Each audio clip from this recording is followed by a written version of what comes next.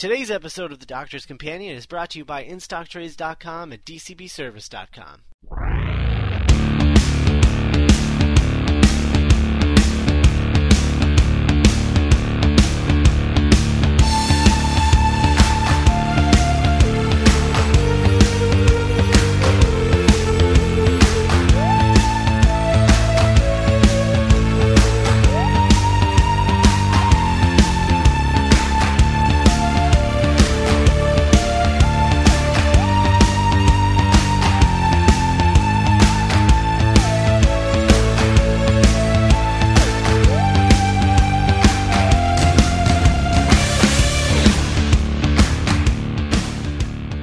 Hello and welcome to another episode of The Doctor's Companion. This is episode 35, and with me again I have Matt Smith.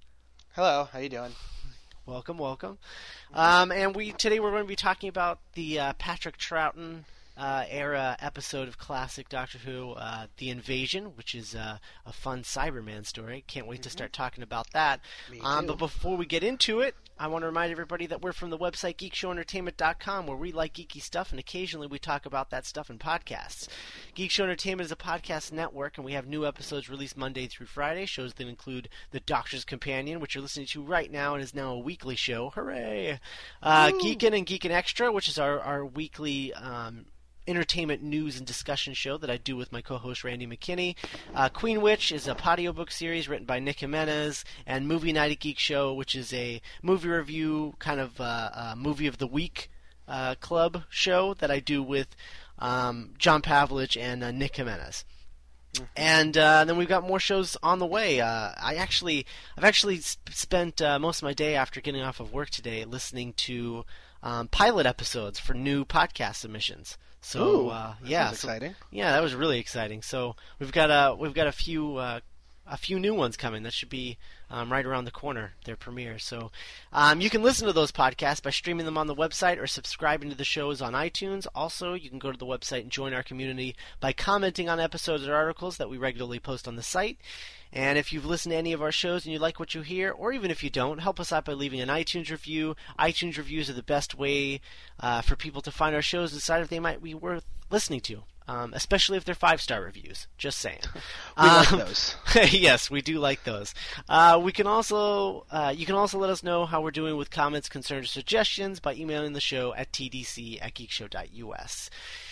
And then, as I said at the top of the show, we're sponsored by InStockTrades.com and DCBService.com. InStockTrades.com, go there, buy trade paperbacks, hardcover collections, absolute editions, all that good stuff. All orders over $50 have free shipping, and this month's book of the month is Power Girl, A New Beginning by Justin Gray, Jimmy Palmiotti, and Amanda Connor, and you can get that for $11.15 or 38% off the suggested retail price of $17.99. And then DCB Service is their sister site where you get all your monthly floppies, all your monthly comic book statues, action figures, basically anything you can get from your local comic book shop. You place your orders 3 months in advance using the quote-unquote diamond method, with monthly discounts up to 75% off and regular discounts of 40% off. Plus, pre-order your collected editions there and save 50% off rather than the regular 38% off from In-Stock Trades. Ship as often as you like, with orders as large or small as you like, and you only pay $5.95 in flat rate shipping. So thanks to DCBService.com.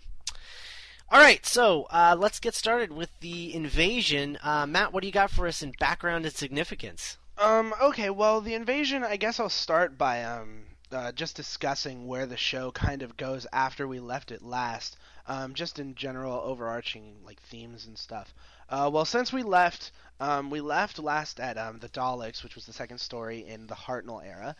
So Hartnell, William Hartnell is the Doctor for 3 years up until about 1966, when he gets actually so ill that then producer Innes Lloyd and I forget the script editor, I think his name was Jerry Davis at the time, got together, and they got together with him and his wife, and they said, look, you're kind of ill, and we don't want to end the show. Let's continue on and introduce this new idea of the Doctor being able to regenerate himself, which was at the time called renewal. And Hartnell said yes, and he said, there's only one agreement that I'll agree to, and that is that the next Doctor needs to be Patrick Troughton, and he has to be really faithful to what I did before. So they bring in this guy named Patrick Troughton, who initially declined the thing. He'd been well known through a bunch of other, TV and movies throughout his career. And I think at the time he was about, if Hartnell, I looked it up after last week's show, and Hartnell was I think 55 when he took over the Doctor. Troughton, when he took over, was 52.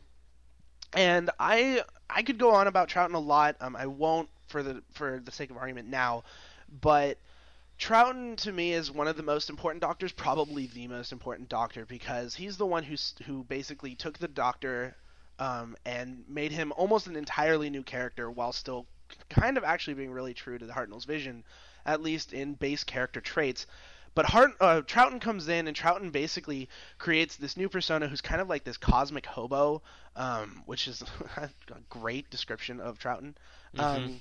And Troughton, how do I say this? Like, they had a lot of trouble coming into it, how they were gonna make him the Doctor. I think at one point they said they were gonna do blackface, which I think is really funny. Also awful, but funny. And this is what happens when you take African American film classes. So Troughton comes in and he becomes the Doctor, and he goes for like 3 seasons, and then he ends in 1969. The Invasion is a story that is it's towards the beginning of Troughton's third and final season, and it actually comes at a point when the show is about to change. For the companions, we have Jamie, who was he first showed up in The Highlanders, which was Troughton's second story. And if you go and look, like Troughton and Fraser Hines, who played Jamie, but they both had really great working relationships. And when Troughton eventually comes back to do the 2 Doctors in 1980, 85, 86. No, what was it? Yeah, it was about 85, 86. When Troughton comes back to do the 2 Doctors, when he teams up with Colin Baker's Doctor, one of his reasons was that he wanted to hang out with Fraser Hines. So the Doctor and Jamie is this really great companion pairing, and they're also joined by the ever so wonderful Wendy Padbury, who plays Zoe. We'll talk more about her. But basically, The Invasion is this story it's about the Cybermen. And it's based on a story by Kit Pedler, who created the Cybermen. He was the scientific advisor for the show, actually pretty much all the way through Troughton's run and for some of the very end of Hartnell. And he created this idea about these robots who weren't really robots, but really people who were just, who had all emotion stripped away from them and were basically cyborgs. I'm a huge fan of the Cybermen, so you throw in the Cybermen and I'm kind of on board. But The Invasion is really the culmination of 3 years worth of Cybermen stories, in the sense of Troughton went up against the Cybermen 4 times. Hartnell went up against them in his final story. And this is really... Before this, they had a bunch of different Cybermen stories. Like, there was a Cybermen invading a moon base, and there's a great, phenomenal Troughton story called Tomb of the Cybermen, where they go to a tomb on the Cybermen's on one of the Cybermen's colony worlds called Telos. And then there's another one where they invade this space station. But The Invasion is really Kit Pedler's idea of taking the Cybermen and having them invade Earth and making it a really close to home sort of thing. And that's only significant because Troughton's era is marked by like this real like action-packed sort of completely different thing as opposed to what Hartnell was doing. Like, if you watch, like, what do you think, Scott? Like, after the Daleks, like, coming from the Daleks to this, like, you can tell that Doctor Who is a completely different show just 6 years later. Oh, right? It was astounding, actually. That was one of the things I was gonna bring up, definitely. Oh yeah, like, and Troughton's era is marked by a lot of action, like tons of aliens. The Cybermen show up like 4 times with Troughton, and that's not even counting the time that they show up in the 10th planet with Hartnell. So they showed up like 5 times in 3 years. So they showed up a lot, and this story actually becomes a very interesting. The Invasion is really interesting for a number of reasons. One, because it's it's really like the start of the Pertwee era. If you go and look at the Pertwee era, which is we're going to start talking about it next week, but the Pertwee era sees the Doctor confined to Earth for 5 years during the Third Doctor's incarnation, and the Invasion is really the first time that the Doctor has this interesting sort of Earth-based story with a bunch of aliens coming in and invading, and the Doctor has to team up with this new group called Unit, and he has to basically show up with the Brigadier and, save the day.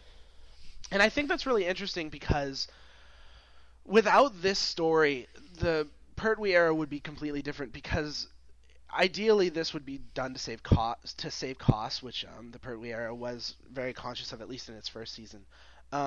So to me, that's why the invasion is really important. One other thing I would like to point out just really quickly is that this is the first story to be script edited by the fantastic Terrence Dicks. We talk a lot about producers and script editors here, especially when we get to the Tom Baker stuff and especially into the Jonathan Nathan Turner years. But Terrence Dicks is really significant because Terrence Dicks starts here. He's a very young writer, young upstart, and he starts script editing here. He co-writes the end of Troughton and basically script edits for the next 5 years for all of Pertwee. Every single Pertwee story is script edited by Terrence Dicks. So I think it's really interesting that sort of flavor and ethos kind of starts here. And really, I think that's it. That's the very sort of that's a very quick run through of it. And we'll go into more about like the action and the fun adventure. But really, you can tell just 6 years later, because this is really towards the end of Troughton's run, that it's such a different show. It's completely different, and the focus is like last time there was a big focus on like education and all that stuff, but now it's not even the same thing. So yeah, it's much more theatrical. Mm-hmm. And I was actually taken aback at how the cinematography and the shots and things were really impressive in this. Well, it's Douglas Camfield. I forget what else he's directed. I think he directed. Hang on, let me just look that up real quick. We can edit this out.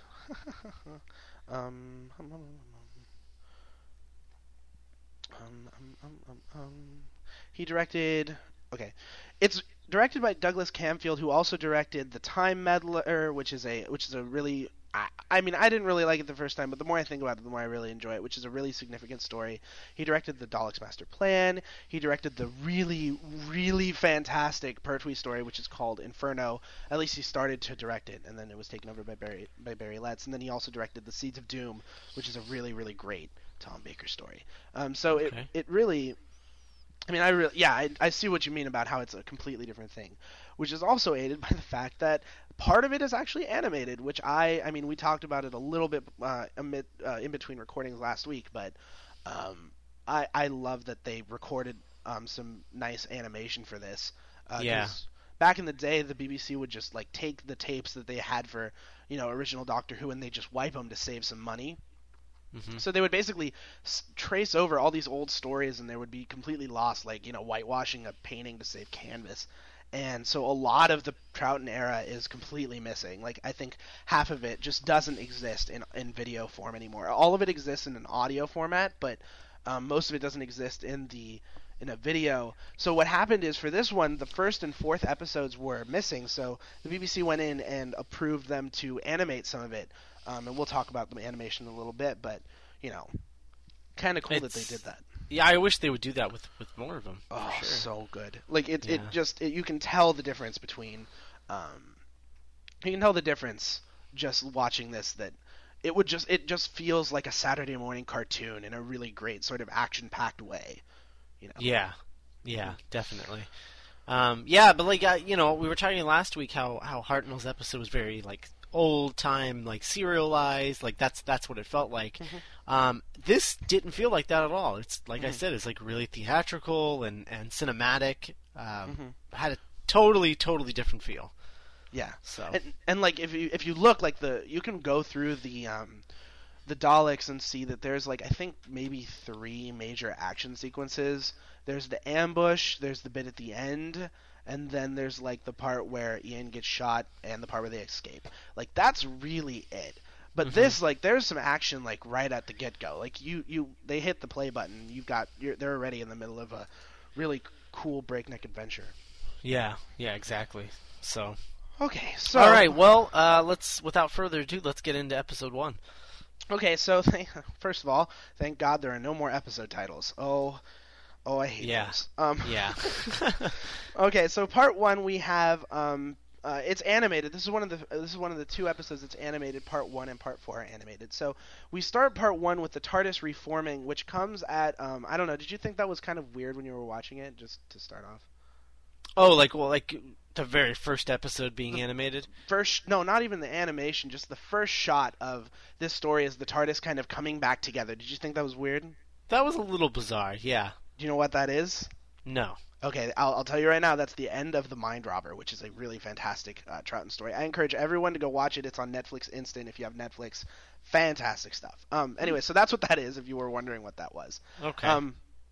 I just kind of went with it at the time, but it was a head scratcher. That Yeah. just Well, it continues the tradition of stories bleeding into each other. That even moves through the Hartnell stories and kind of leaves at the end of the Troughton era. They pick it up a couple times, but really that's where it ends. Anyway, so we have the TARDIS crew, and everyone's like, "Oh, we're really awesome, and we made it out of the Mind Robber, and we're all hanging out, and we're on the dark side of the moon, but we're stopped in space, and we don't know what's going on." And we have the Doctor and Jamie and Zoe, and they're all in the TARDIS, and then they look out the scanner and they see that they're on the dark side of the moon. And they're like, "Oh, that's kind of interesting," and we're near Earth.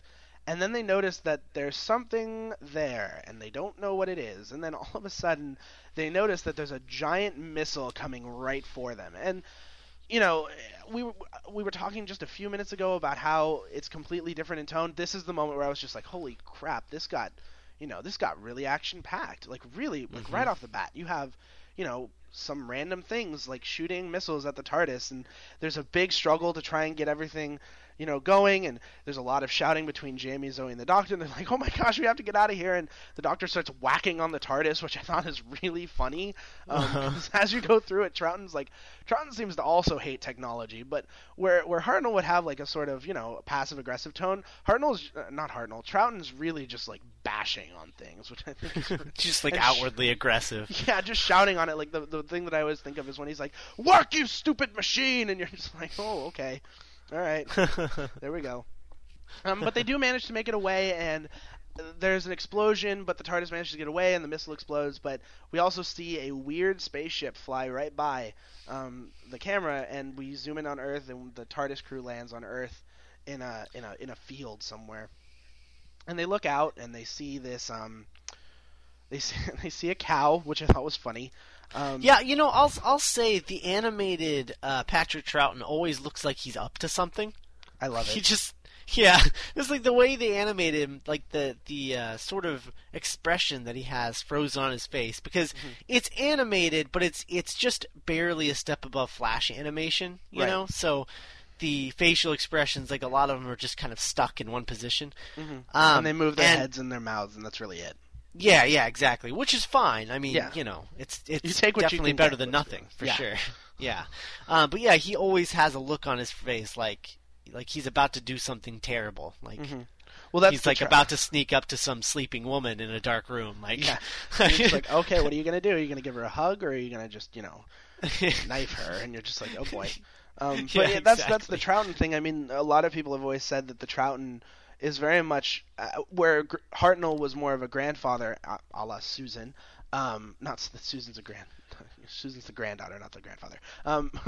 But as opposed to Hartnell, Troughton was very much like the really funny-looking uncle who would let you sneak a cookie from the cookie jar when your mother wasn't looking, which I think is just perfect. Like, that's totally who Troughton kind of is.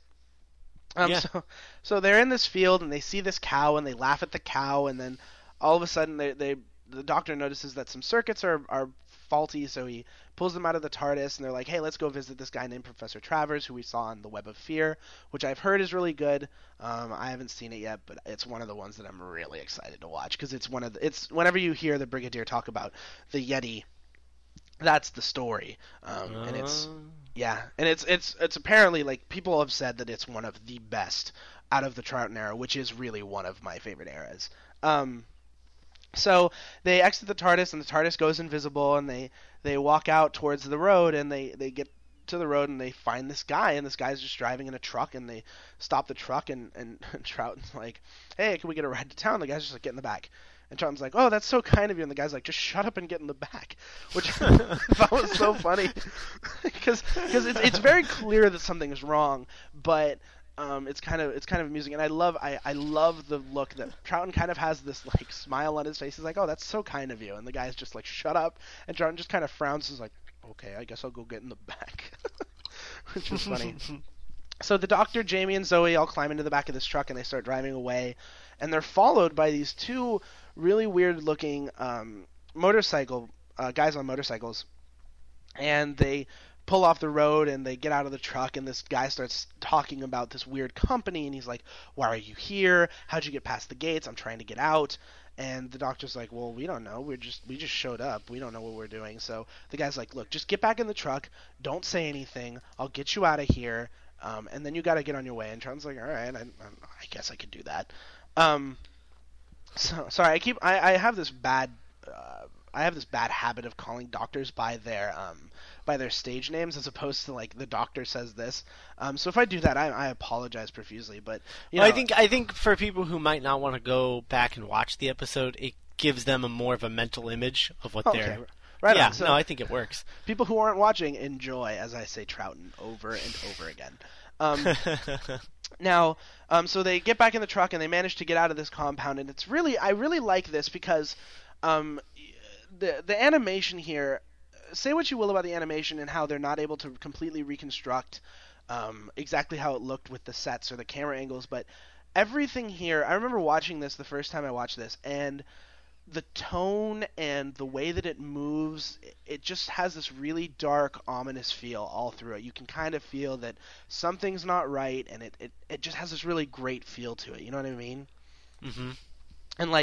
And so the guy manages to get them off this compound, and he's and so they manage to escape, and the guy like pulls over to the side of the road. And he's like, okay, get out. And they're like, all right. So they get out and they walk away, and then as the guy gets back in the truck and he notices that and as he closes the truck back up, and I guess the Doctor, Zoe, and Jamie manage to get away, the two motorcycle dudes come up behind him, and they're just like, let me see your papers. The guy's like, whatever, we're not on your compound, you can't do anything. And the guys pull guns on him. And when I saw this, like, as if the missile wasn't enough to tip you off that this is a completely different era, like, you have people with guns, like, pointing at this guy, which is, it's so much more real and different than a Dalek with a laser cannon, Yeah. So they pull out these guns, and they just point it at him. He's like, what are you going to do? And then they shoot him, and they kill him in cold blood, which I thought was, again, like, telling you that you're in a completely different world here. Like, this is not the Doctor Who of 6 years ago. I mean, clearly it's not, but I mean, I still get shocked when they shoot him, and because they just gun him down, which is kind of nuts. So he goes down, and again, like a really great sort of like choice of they don't show the motorcycle people's eyes because they have blinders on and stuff. Anyway, so the Doctor and Jamie and Zoe head into London. And they hitchhike, which I think is really funny, because you have the Cosmic Hobo hitchhiking. And so they get to the city, and they locate the house of Professor Travers. But instead they find this photographer chick named Isabel Watkins, and she drowns them in exposition. And it's basically like, okay, well, Professor Travers went to America, but I live here with my I guess, was it grandfather or uncle? I don't remember. I think it was uncle. Uncle. Yeah, I think it was uncle. Because I think the other professor was his, or that's her grandfather, and then this is her uncle. Okay, yeah. Right. So it's her uncle, and he's working at this place called International Electromatics, which I'll only mention International Electromatics here. But as a tip-off, if you watched the new stuff, like the new David Tennant era stuff, there's a part where they go to the alternate Earth in the episode with the Cybermen, where they create the Cybermen. And I don't know if you noticed this. I don't see how you possibly could have, but in that episode, the company that the main evil guy is working for is International Electromatics, which I think is awesome. That's really funny, considering that Tobias Vaughn, which we'll get to in just a second, reminds me so much of that guy. Oh, yeah. Yeah, Although so Tobias Vaughn is totally able to walk upright and has a bunch of different secrets to him. But well, yeah, he I has a think, different deficiency, a blinking one. I don't. yeah. He can walk, but for some reason he can't open his eye. Oh, we'll get to Tobias Vaughn and his strokes in a minute. So then, the doctor is like, okay, well, I need to talk to Professor Watkins because I need to get the circuitry checked out because he can help me for whatever reason. The doctor is apparently incapable of helping out his own TARDIS, which I blame on Troughton hating technology. So they go in and they find the doctor finds a phone and he calls International Electromatics where Isabel's uncle is, Professor Watkins. And he gets a computer and he's like, a stupid computer, and because it doesn't really connect him to anywhere. So he's like, all right, let's go check it out. So he gets together with Jamie and is like, come on, Zoe. And Zoe's like, no, I'm modeling for Isabel the photographer. And they're like, oh, okay, I guess we're gonna be okay with that. So the doctor and Jamie show up at International Electromatics, and they don't know that they're being watched, but they're being watched by a car that's across the street. And they come up against this automatic secretary, which is just a computer, and he's like, and the doctor has this really funny exchange with the computer, which is just like, I would like to speak to someone, and the computer's just like, well, there's no one available, and the doctor's like, are you sure it's an emergency? And she's like, say the nature of the emergency. He's like, I don't want to, just give me to someone, and they refuse. So the doctor and Jimmy are like, all right. So they start wandering around, and they explore, and they're being watched by this dude named Tobias Vaughn, who's I think he's like the head dude of International Electromatics. I forget his exact title, but he's in charge, and he's the bad guy. I hate to spoil that for you, but he's full-time president of International Electronics, part-time Bond villain. Right, exactly. Although more and more Bond villain as we get going, because I don't see him dealing with any sort of office bureaucracy at all as he goes on. No. So the Doctor and Jamie are captured, and they go up against Vaughn, and Jamie is really funny. I like Jamie because you're dealing with, normally when you get a companion, you're dealing with someone from, like the modern era, like you have Jo or Liz or Sarah Jane or Tegan or Martha or Rose or Donna, and all these people are, like contemporary English people, but Troughton has this really interesting thing where his three major companions, I tend to not count Ben and Polly because I first of all, I haven't heard many episodes of them, but Jamie is like a Scot from the Highlands in like the 18th century, so he's totally like designed to be this guy who like sees the world as this really cool, like futuristic looking place, and Victoria, who's in Troughton's second season, is this like 19th century like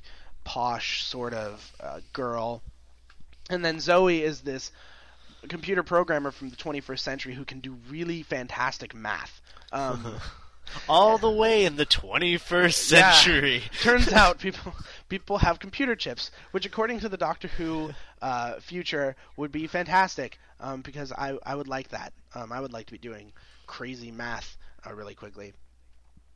So the Doctor and Jamie are captured, and the Doctor's like, well, I want to see Professor Watkins, and the guy's just like, and Tobias Vaughn's like, well, you can't really see them, and the Doctor and Jamie's like, but we have to fix the TARDIS, and the Doctor's like, shut up, Jamie, which I think is really funny, because like, it's not that the Doctor hates Jamie, he's just like, why are you telling him about the TARDIS? Like, they don't need to know about that. But for some reason, the Doctor Tobias Vaughn manages to weasel out of the Doctor that the Doctor has these circuits, so Vaughn takes the circuits and is like, well, I'll give them to him, and Troughton's like, okay, I don't really care how much technology you're sharing with the world, despite the fact that I'm dealing with super advanced Time Lord technology, you can take these anyways. So the Doctor and Jamie basically give Vaughn these circuits and then walk out. Vaughn gives Jamie this transistor radio, which is really high tech or whatever. And the Doctor's like, look, as they exit and leave the building, the Doctor's like, look, Jamie, something's wrong with that guy. He didn't really blink that much. And Jamie's like, really? And like, yes, notice these things. And as they leave, it's like, well, he blinked, but he just shut his eye and it just stayed there. And it was only his right eye. It was the weirdest thing. Doctor, that's called a stroke. Oh. Yeah. It's the weirdest I don't know why he's having a stroke, but okay. So the Doctor and Jamie basically leave, and Tobias Vaughn kind of watches them leave, and as they leave, he presses a button and this wall panel behind him opens up, revealing this giant alien-looking technology tower that's about it's about 6-7 feet tall, and it doesn't look very good. So I mean, it doesn't look like this is a good thing, and so you kind of reveal that Tobias Vaughn is a bit of a mystery.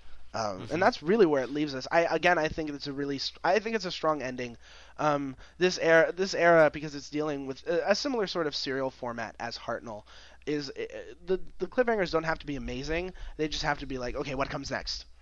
And Right. when you get to that, you're just like, okay, well, I kind of want to know what comes next. And Right. it's a good episode. I just want to pause for a second to see what you think of the animation, because like really I always forget that episode 4 is the other animated one, because I think that this does such a really interesting job of setting up the story and the world. And I don't know, I've seen the first part more times than I'd probably care to admit, just because I don't know, I've watched it a few times. But what do you think of the animation just overall?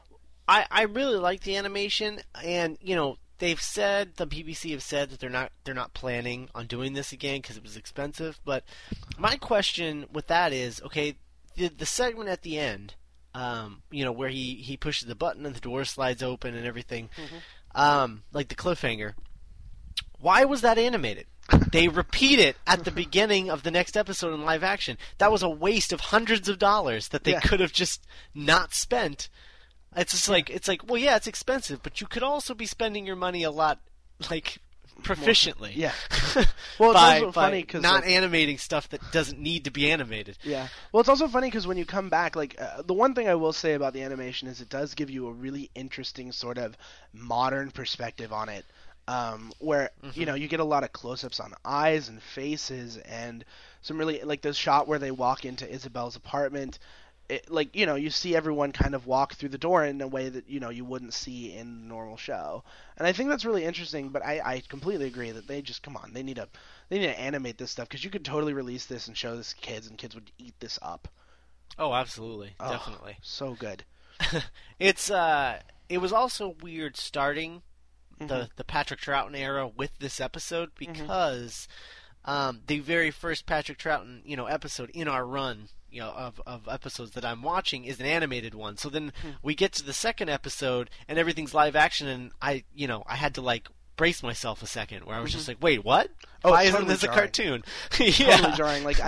Because the second episode, which I guess we can just jump into, starts with the same shot as you were saying of Tobias Vaughn pushing the button, and the door opening, and you see you see the thing in real live action, and it's kind of it looks so different than what you were expecting, because you're just like, oh, that clearly is a button that's on a pedestal that's made out of PVC pipe, and that's not nearly as fantastic looking a thing as I thought it was. Yeah. And then you come outside and you see you see the Doctor and Jamie walking down the street, and they look behind them and there's a car following them, and it just looks so different because you're on a completely different type of film and lighting and all that sort of thing. So I see what you mean about it being jarring. I kept doing the thing where I'd be like, okay, now this live action person was that cartoon character, right? Yes. Like the two guys in the car, I was just like, okay, those are those two guys from the car earlier.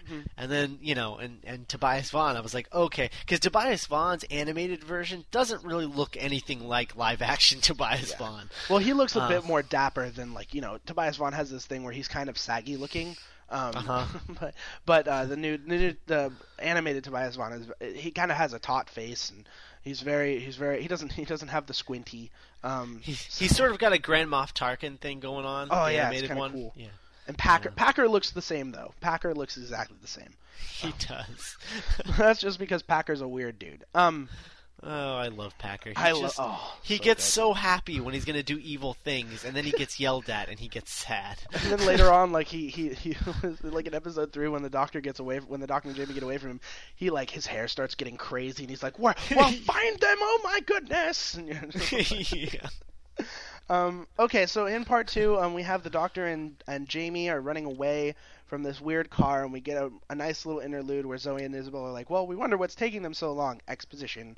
And then we get this really fantastic moment, and I'm YouTubing this. I've YouTubed it before. It's phenomenal. It's 30 seconds, but basically the Doctor and Jamie are running down the street, and they're running away from this car, and they look down the alley, and they see another car, and they look behind them, and they see the first car, and they're like, and Jamie's like, well, Doctor, what are we gonna do? And the Doctor's like, well, there's only one thing you can do. And any other doctor is just like, well, we'll run up the building or some crazy thing like that. What does Troughton do? Troughton reach into his pocket, pulls out a pack of cards, and starts dealing them around, and then everyone just kind of walks up to him, and he just like holds out the cards like, you guys want to play? And then they are all like, no, and he's just like, okay, and then he kind of leaves with them. Which I love how instant it is too. He's just like, only one thing we can do. And then Jamie's just like, all right, I know this game too. And to me, and he just kneels behind him and just like instantly, he's just like he's like, I wonder what kind of cards I'm gonna get. Like, like they're playing. They're like in the middle of the game, and they're like, we've been here for hours just playing games. What's wrong, officer? And like, when I first watched this, like, you have a weird sort of connection with Troughton because the first episode that you see, if this is your first Troughton story, the first episode you see is this animated sort of thing where you kind of get a feel of Troughton, you kind of get a feel of Zoe, you kind of get a feel of Jamie, but when I saw this, like, this is really, like, within the first 60 seconds of Troughton footage that I've ever seen. By the time that I saw this, like, this cemented Troughton as one of my all-time favorite Doctors. Just that moment of just complete fantasticness. So that's why I YouTube that moment, because other also just so funny. Like, it's just phenomenal, and it gets me every time, and I laugh and I laugh and I laugh. So that's what happens with that. And so the Doctor and Jamie are carted away, and we see that Vaughn is looking at these microcircuits from the TARDIS and trying to figure out what they're from, but he's like, these are really advanced and I don't understand them. So the Doctor and Jamie are brought to this plane where they meet UNIT, which is the United Nations Intelligence Task Force, which is headed by Brigadier Alistair Gordon Lethbridge Stewart. And this is my first experience with the Brigadier. I'm sure it's not yours, but this was my first experience with the Brigadier, and I love the Brigadier. I think he's one of the best characters to come out of the entire show. In its entire run, I think he's so fantastic. And this is the first time he is the Brigadier. Yes, correct? Well, he appeared once before in the aforementioned Web of Fear as the Colonel. He was a colonel back in that, but they basically brought him back and said, hey, do you want to be the Brigadier? And we'll bring you back for the story where we're kind of introing this new unit paradigm. And Nicholas Courtney was like, sure, I'll totally do that. And I just love him. I think he's so good. And then they invited him back for the next season, which was season 7. And he was just like, dude, I'll totally do this. And I love Nicholas Courtney. I think he's one of the best things that ever happened to Doctor Who in its entire run. And yeah, so we meet the Brigadier for really, like, this was my first experience with the Brigadier. To a lot of kids, it was also their first experience with the Brigadier. And I love him. So they basically, he's hanging out, and he's giving them some exposition about the United Nations Intelligence Task Force and how they're investigating international electromatics, and they're trying to figure out what's going on with Tobias Vaughn and all this sort of thing. But what they don't know is that while this is going on, Zoe and Isabel get so ridiculously angry with the Doctor and Jamie for not coming back after something like 3 hours, which I thought was really funny, because there's this weird sense of time in this story where things will just happen and you have no sense of time because you're watching it pretty linearly. But basically, you have Isabel photographing Zoe, and that's where we left them. But they've been photographing Zoe for like 3 hours, and they're just like, well, where is the Doctor and Jamie? And they're like, I don't know. So then they're like, let's go off to International Electromatics and see what we can dig up. So they go off to International Electromatics. I think it's before you move on, I want to mention too. I think it's really funny that 3 hours later, we find Zoe in the same pose that we left her in, yes. in animated version. Yes. And still wearing the she same makes outfit. a comment. Yeah, wearing the same outfit, the boa, and she makes the comment of how she thought models were like stupid and it wasn't hard work, but staying still for that long is that hard work. And I'm like, you just stood still for 3 hours. Yeah, that's hard work. Apparently things are different when you're a mathematician from the 21st century. She's like, I got this new camera. It's just really slow, so you need to stay still for 3 hours. It's like an old Civil War camera. You got to stay still for about 3 hours before it takes the picture. Yeah. So Zoe and Isabel head off to an International Electromatics, and they come across the same computer, but where the doctor was like, "Screw the computer, let's just go hunting." Zoe was like, "I'm not taking this crap from a computer," and basically walks over to Isabel's like, "I'm gonna show this computer what's up," and she basically is like, "I'll talk in Algol, which is this computer speak, computer jargon." 60s leet speak. Basically. Yeah, it's totally 60s leet speak.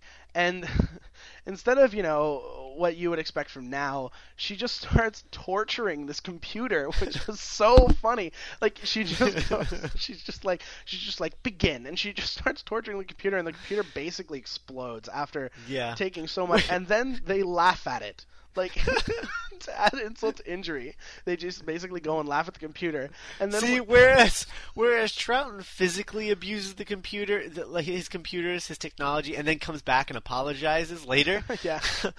Zoe she just like psychologically affronts the computers. And just like, you're gonna need to see a computer therapist when I'm done with you. Also a computer technician, because you got blowed up. And So then they blow up this computer, and Tobias Vaughn has been watching this whole thing with Packard, his security chief, and he's just like, well, they're pretty good. Let's bring them in. And so then Zoe and Isabel are like, oh, crap, we got to get out of here. So they make a run for it, but they get accosted by guards, and instead of, like, hanging out to meet the people, they just get accosted by guards and taken away to Tobias Vaughn, who's like, well, we're gonna take you away, and we have you captured, which continues the long-standing tradition, as we'll see in this story of the Doctor and his companions getting captured. Yes, lots and lots of capturing. So much. So let me see. So the computer explodes, and the Brigadier basically, we cut back to the Brigadier, who's like, hey, look, I like you, Doctor, you're kind of neat, so I'll help you out. If you need help, just call me on my unit radio, and we'll figure it out, and we'll help each other. Because I want to take these guys down too. So the Doctor's like, okay, well, we'll go check out with Zoe and Isabel and see how they're doing. So they go back to Professor Watkins' house, and they break in, and they're like, they don't get an answer. They break in, and then there's this other great Troughton moment where they walk in and they see sandwiches, and they're like, Zoe, Isabel, and then Troughton looks at the sandwich, he's like, oh, sandwiches, and he picks up a sandwich, starts eating it, and gives one to Jamie, and I'm just like, where is this hospitality? Like, is this some Time Lord nonsense? Because he just barges in and starts eating the food at the house, which I thought was so funny.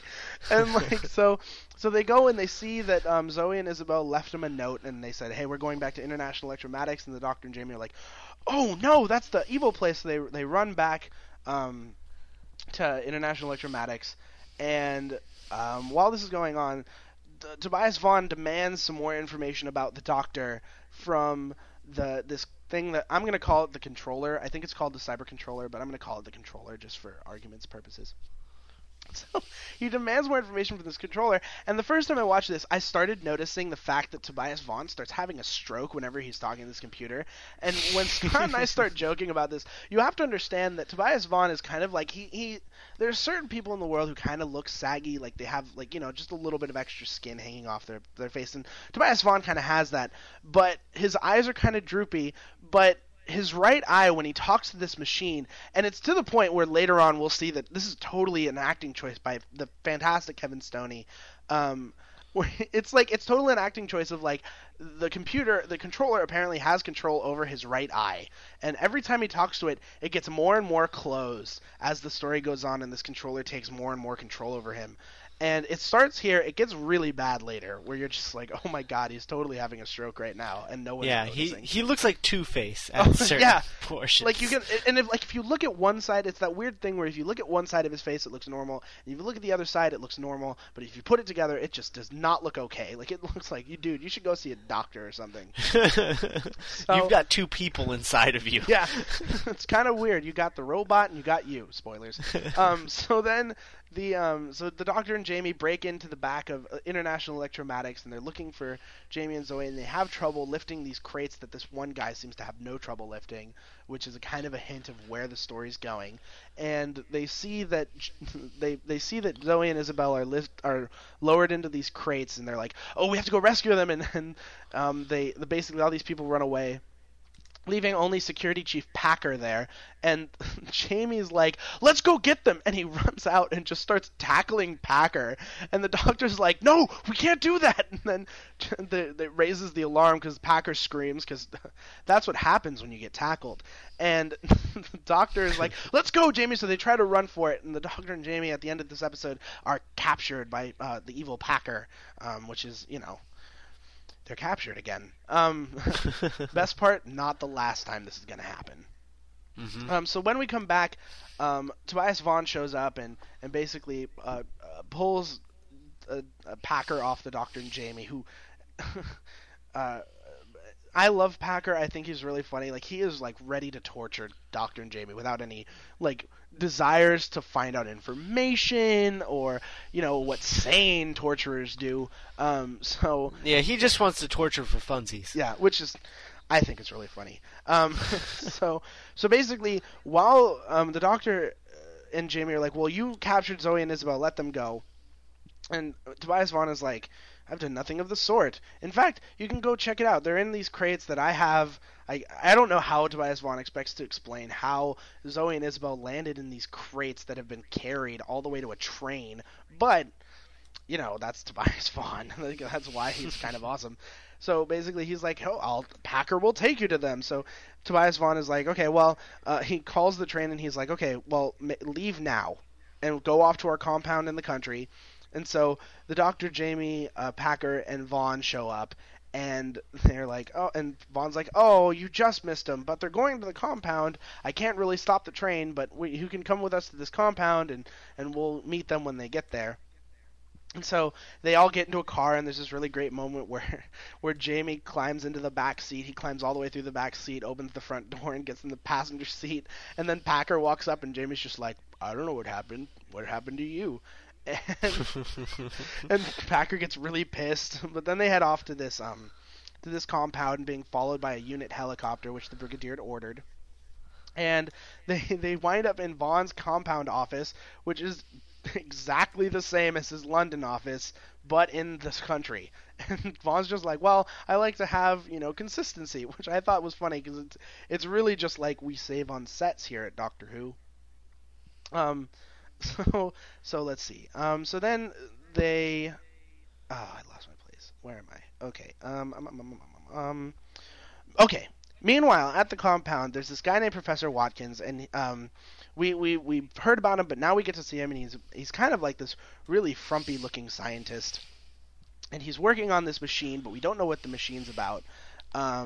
And so the Doctor and Jamie are at this compound, and they get a moment alone in Tobias Vaughn's office, and they look out and they see these deep space communicators, and the Doctor's like, well, that's really weird.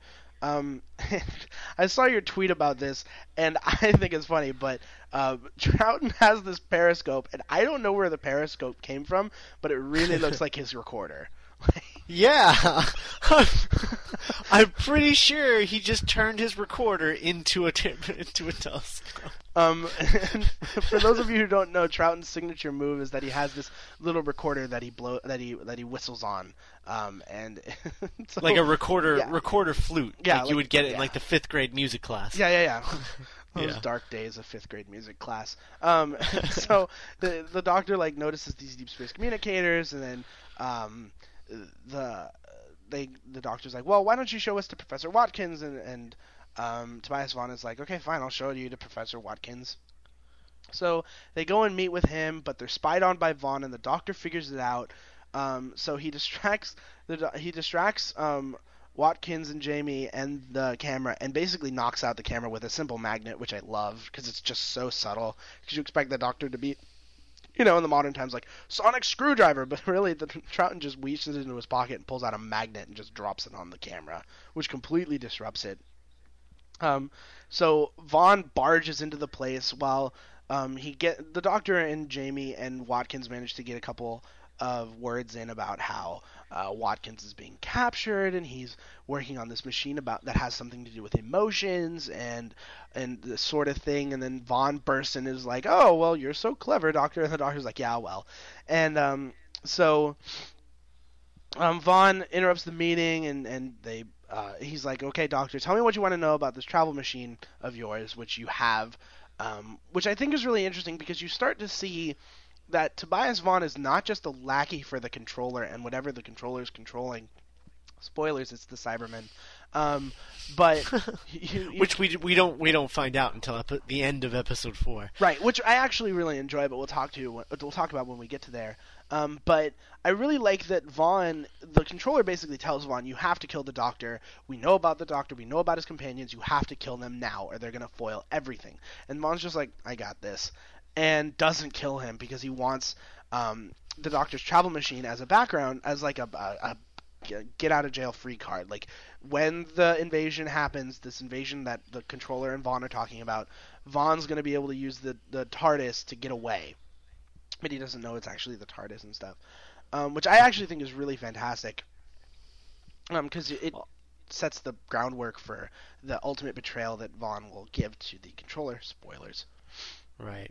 Though I will say, how many times in the history of Doctor Who do you think that that's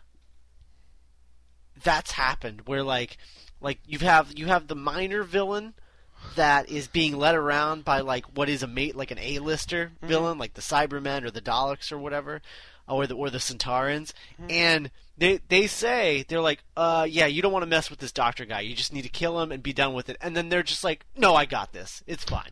Well, it's the ultimate in villain downfallery. Yeah. It's actually funny because this is a little known fact, but Kevin Stoney, who plays Tobias Vaughn here, basically is the same character in another famous Doctor Who story called The Daleks' Master Plan, in which he plays the evil president of the solar system named Mavic Chen, and teams up with the Daleks, and then at the end of the story is just like, I'm in charge of the Daleks, and the Daleks are like, no, you're not, bro, and then they kill him.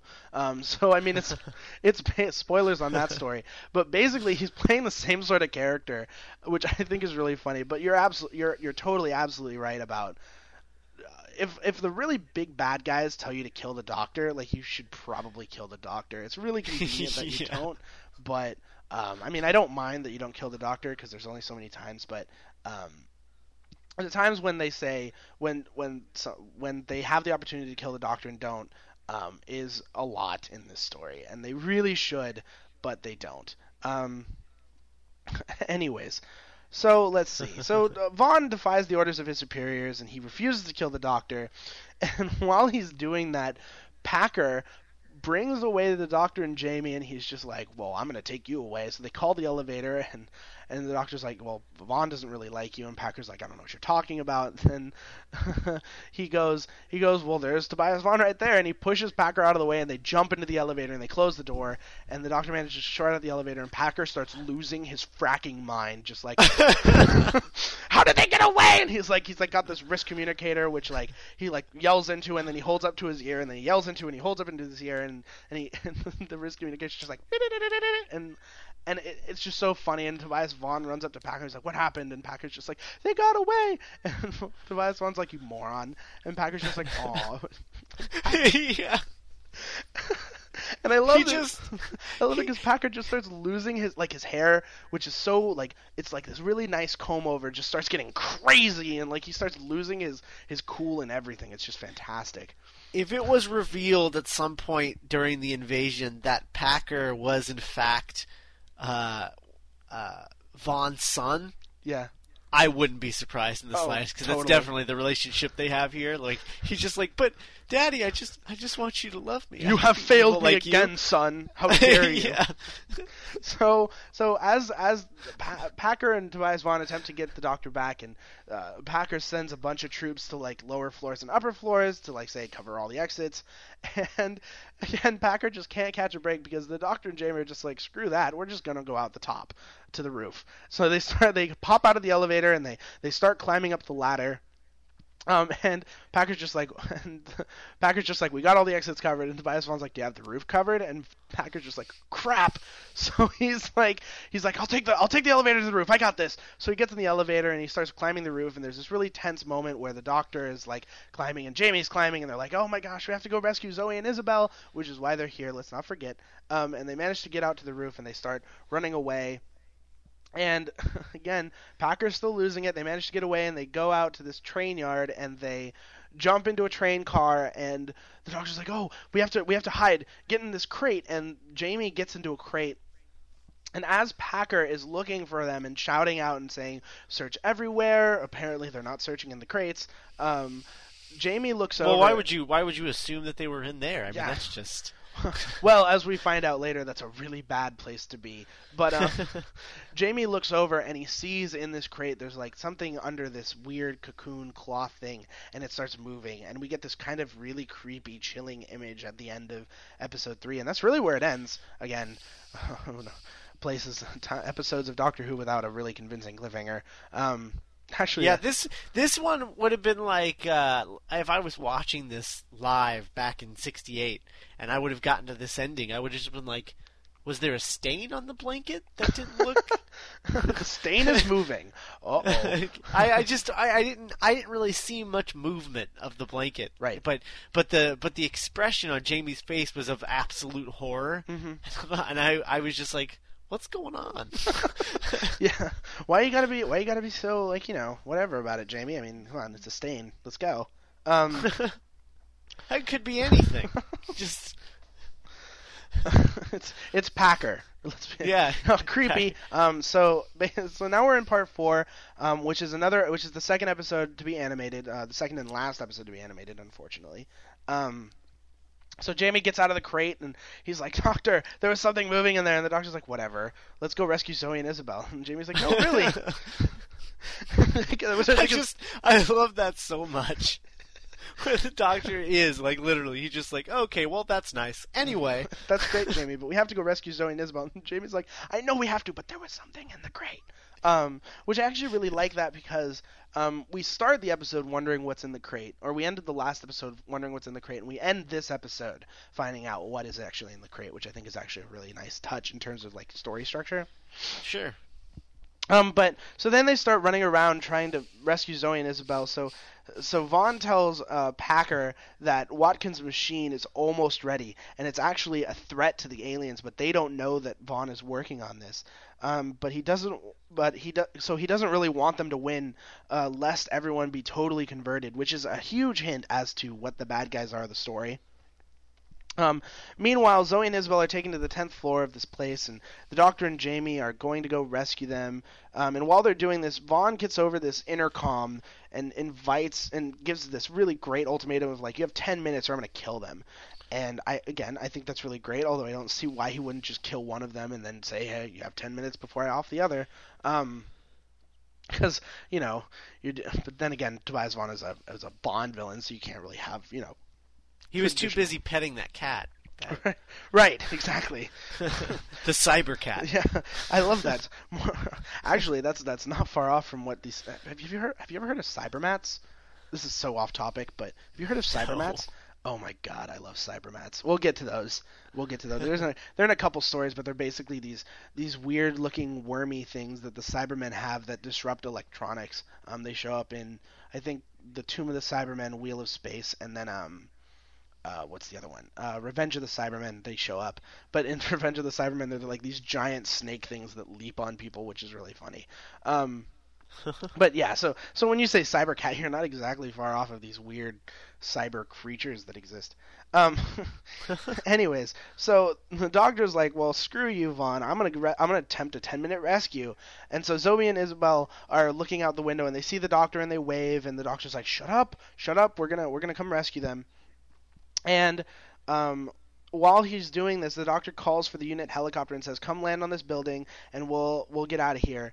And while this helicopter comes in, Vaughn's like, "Shoot down the helicopter." And apparently they can't even do that. Like, these international electromatics guys are just really incompetent because they can't shoot down a giant helicopter. They can't go to the roof to stop the helicopter from landing. It's just, I don't know, it's kind of weird. And so the Doctor and Jamie manage to get to the roof, and they take the rope ladder that is on this helicopter, and they drop it down, and the Doctor and Jamie, like, lower themselves down and rescue Zoe and Isabel, and they climb up to the top, And I'm blasting through this because really it's just like an action sequence. That's, I'm not a huge. I mean, I like a good action sequence, but more than not, the action sequences are just filler pieces. And, they're filler set pieces. So there's a lot of running and chasing and climbing and.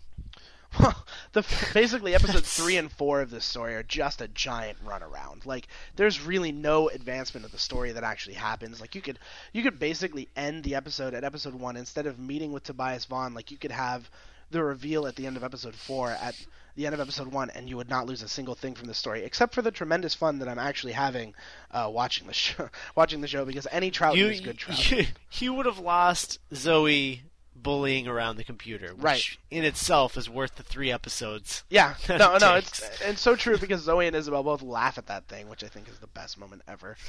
Evil, cackling. They cackled like just witches. Like, stupid computer.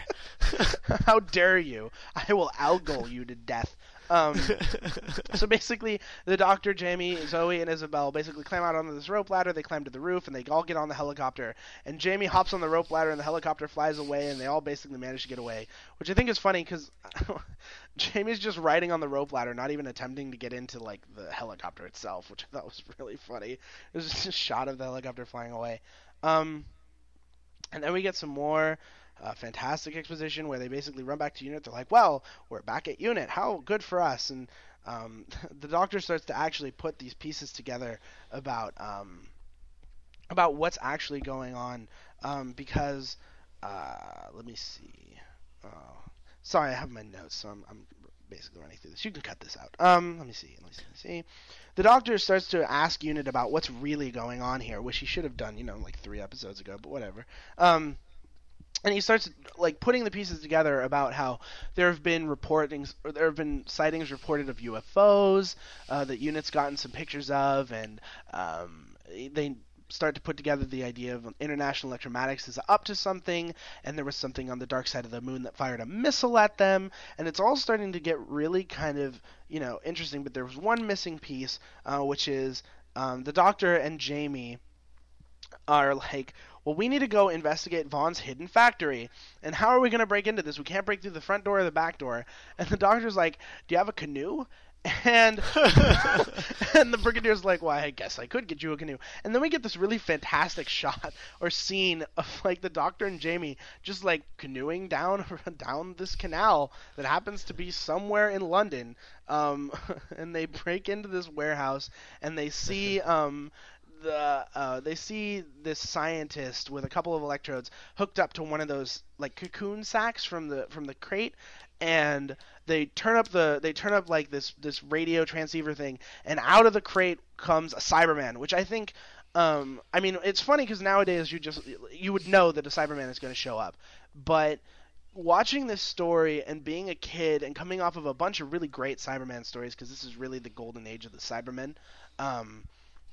Sure. I love this reveal just because it's like, oh crap, we're halfway through the story and the Cybermen are here.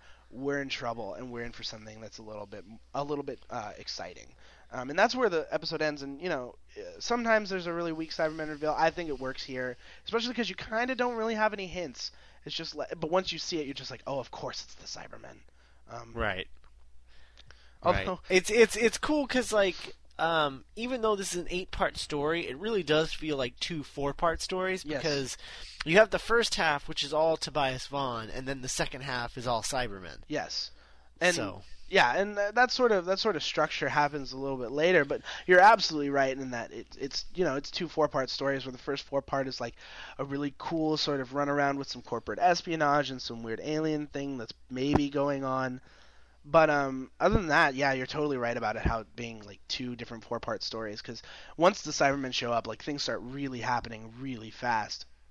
Mm-hmm. Okay, so then we go to part 5, and the Doctor and Jamie are just like, oh crap, it's a Cyberman. And Jamie's like, Doctor, what are we gonna do? And the Doctor's like, there's only one thing we can do. So they hop in the canoe and they head away. Which again, fantastic shot of Jamie and Troughton in a canoe, just canoeing, like for no reason, just hanging out in a canoe and canoeing away. So the doctor shows up. Well, might as well enjoy it, right? I love that shot. I think it's one of the best shots in the whole story. Where it's like this gratuitous 30-second long shot of Jamie and the doctor just canoeing away. I love it. So then we get the doctor shows back up at unit and he's like, "Hey, the Cybermen are here and they have the ability to cyber control people and we need to really stop them." And the doctor thinks of something, so he runs away and starts doing the scientist thing, which I think is interesting, specifically because if you treat this story like it's the pilot for the unit years that is basically the Pertwee era, the doctor running off and running some science experiments, that's a real test, especially because you have, something like 6 seasons of the doctor running around being a big action guy, and now he has to be a guy who's hanging out in a room looking through a microscope. It goes into the whole idea that this is a pilot that's setting up something else that's to come, which is the Pertwee era. That's just my thoughts on it. Although, again, that's what kids, as we'll talk about next week, that's what kids want to see. Kids want to see a bunch of the doctors sitting around a microscope looking through test tubes and stuff. And using his recorder as a periscope. Well, yes. So does it work as a microscope as well? That's a bummer though. I wish. He's just walking around with this thing. He's just like Liz, you have something on your skin. Let me look at that. And he's looking through his periscope. Oh, that's the lost shot from the Pertwee era. So while this is going on, Tobias Vaughn tracks down this guy who works in the Ministry of Defense, who's basically the unit liaison to England, who the Brigadier reports to, whose name is, I think it's Major General Rutledge or something. And it turns out that Tobias Vaughn has brainwashed and cyber-controlled Major Rutledge, who is really bad at acting, and it's just under control and stuff like that. And it's really kind of weird, and I thought he was really... it's hard to slam some people, especially because black humor, but the guy's probably passed on by now. But I mean, not the best of acting moments. Well, that was. I mean, you'd also have to take into consideration that that's it's a different time, and yeah, a lot this was. Absolutely considered a children's show at the time. Yeah. And so a lot of actors probably came to it not taking it very seriously and just kind of looking at it as a paycheck. Mm-hmm. Oh, I wouldn't be surprised. Even someone like Stephen Moffat back in he did this really fantastic interview. I'll try and send you a link. But he has this discussion of old Who and how it was really anomalous how you'll have someone like Patrick Troughton, who's actually a brilliant actor, amidst, someone like Jamie and Fraser Hines, who, I love Fraser Hines, I love Jamie, but I can't say that Jamie's the best actor in the world by any stretch of the imagination. Sure. But yeah, I see what you mean, and I'm pretty forgiving to these, but I keep watching Rutledge. I'm just like, oh, try a little bit harder, please. Have some respect for the paycheck you are getting.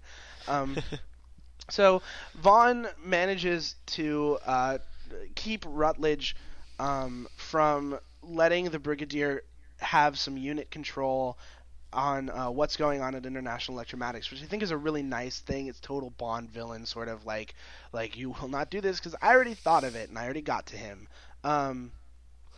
And these sharks have lasers. Yeah. Sharks with frickin' laser beam. Now we're so off topic. So it's all connected. It's all connected. Moving on. So we have Vaughn manages to talk to Professor Watkins, who says that his machine is ready and Vaughn can test out the machine. So Vaughn pulls out this I'm going to call it an emotion inducer. I don't remember if that was the exact term, but that's basically what it is. It's an emotion inducer. So he pulls out a stethoscope and puts it attached to the Cyberman and gets one of his top scientists on top of it and basically straps the stethoscope to the Cyberman and wakes it up and it's just barely sentient, just enough to break out of its cocoon. And turns on this emotion inducer to fear, and the Cyberman lets out this really unholy scream. It does. It's really it's awful. It's just the worst.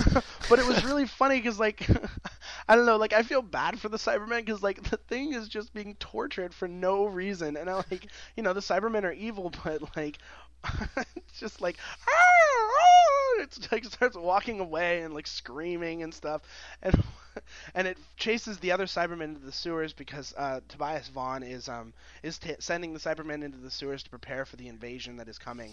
Um, but again, this really funny Cyberman who's like running around like screaming like a madman and totally feeling all this fear and flees into the sewers and stuff. I just thought it's really funny, and Tobias Vaughn is really happy with it, and he's like, okay, we need to mass produce these. We're gonna up the amplification so we don't need a stethoscope and we can just fire it like a weapon. And while this is going on, the Brigadier starts complaining that Rutledge isn't letting him do anything, so he has to go to Geneva because there's a crazy unit bureaucracy that's going on here. It's constant trouble with everything where they have to keep going back to Geneva and all this stuff. And he's just like, well, I wish I could do something about it. And Isabel's like, well, what if you had proof? And the Brigadier's like, I can't get proof. And Isabel's like, well, I'm a photographer, which is some really nice planning there. So Isabel's like, I'm gonna totally go pull out this my camera and just get some pictures of the Cybermen, which we know are in the sewers. I don't remember exactly how they know it's in the sewers. I think Troughton figures that out earlier in the episode. He's like, let's go to the sewers. And the Brigadier's like, one, I can't let you do that. One, because you're not an employee of UNIT, and two, because you're a woman. And I mean, it's not that it's implied. Like, you can imply misogyny through a lot of things. Wasn't this the time too where her response was, "You man"? Yes. And like, so the Brigadier's like, yeah, like, well, wow, this tough. is just phenomenal dialogue. I know. And the Brigadier's like, yeah, well, tough. So he leaves, and then Zoe's all offended, and she's like, how dare he talk to you that way? And Jamie just goes, yeah, well, he's right, which continues the long-standing tradition of Jamie being a total misogynist, which I think is so funny. But, 18th century, different time, not saying that completely excuses it, but... Although the irony that the misogynist character is wearing a kilt isn't lost on me. I never thought of that. That's a good point. Congratulations, Jamie, for doing some crazy gender bending. So Isabel's like, well, screw it. We'll just go bring in We'll bring in a unit guy. We'll just go into the city and we'll go into the sewers and we'll go investigate ourselves. And Zoe's like, that's a great idea. And Jamie's like, hang on, we're not doing that. So Isabel are like, why? You're a guy. Why would you want to hang out with us? And Jamie's like, well... And then they leave, and Jamie's like, crap. So he chases after them. So it's like Jamie, Isabel, and Zoe are running around looking for Cybermen.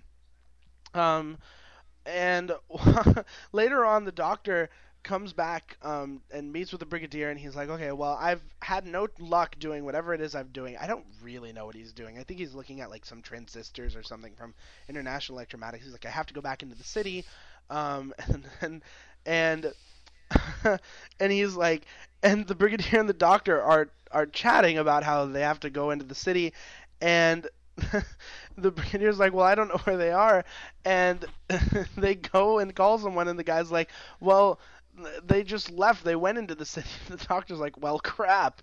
So the Brigadier's like, hang on, Jimmy, you go out there and you go take care of them and you find out what's going on.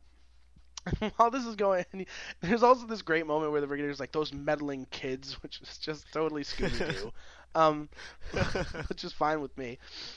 So while this is going on, Jamie, Zoe, and Isabel show up in London, and they go to the sewers, and they basically say, thank you, unit guy, goodbye, and they go into the sewers, and there's this cop who walks up and is like, hey, what are you doing? And Isabel just gives him this stink eye and starts climbing down. Doesn't say a damn thing, just like, I'm doing this. Do you have a problem with this? I'm a woman. Yes. Go away. So they climb into the sewer, and I think it's Benton, actually. Benton, who's actually funny because Benton shows up in this story, and Benton eventually becomes like this really big high level player in the Pertwee era, like the Brigadier's second right hand man. But Benton shows up here. He's been in this all throughout, but I just think it's really funny to point out Benton. So Benton and the policeman like start staring at the sewer. Meanwhile, while Zoe and Jamie and Isabel are hanging out, and they're like, hey, let's go explore. So they start exploring. And then the policeman's like, well, I'm coming in there after you. Also saying something like, those damn kids, which I still think is funny. Here's my question. You remember that this is off topic, but it just came to mind, and I want to say it before I forget it. Do you remember that old? I don't know if you ever saw this, but I used to have it on video, so I watched it all the time when I was a kid. But there's that video, that episode of Scooby Doo with like Adam West Batman. Oh yeah, in it. Oh, it was like fantastic. Scooby Doo meets Batman. Oh, fantastic. Where's Scooby Doo meets Doctor Who? I want that. Oh, let's do that. Let's get that made. Let's make that happen. And we can have animated in that Troughton. animation style. Yeah. Like, oh, let's do that. That's what's missing. I never thought of that. You blew my mind, sir. Yeah, that needs to happen, and you know, when the monster is unmasked, it needs to be the Brigadier. Just for some reason. It's like Evil Brigadier. Oh, it's Inferno Brigadier. Oh, it's so good. Inferno Brigadier. I don't know. Have you seen Inferno yet? Also off topic. Have you seen Inferno? No, I have not. Oh man, I should bump that up so that we can talk about that like next week. Anyway, so they go into the sewers and they see the Cybermen in the distance, Zoe, Isabel, and Jamie, and Isabel starts taking a photo of the Cybermen, which happens to be the really terrified, screaming Cybermen.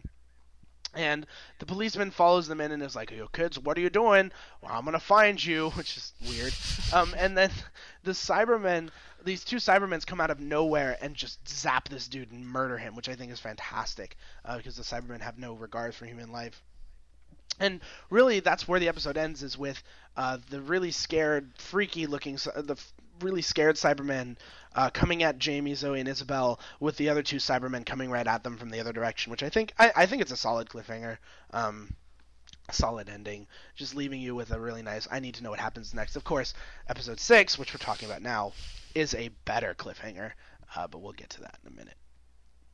Okay, so episode 6, Jimmy and a bunch of unit troops show up and are like, and they meet up with Benton, and Benton's like, they went into the sewers, and Jimmy's like, well, crap. So they all climb into the sewers and they start trying to look for Jamie, Zoe, and Isabel.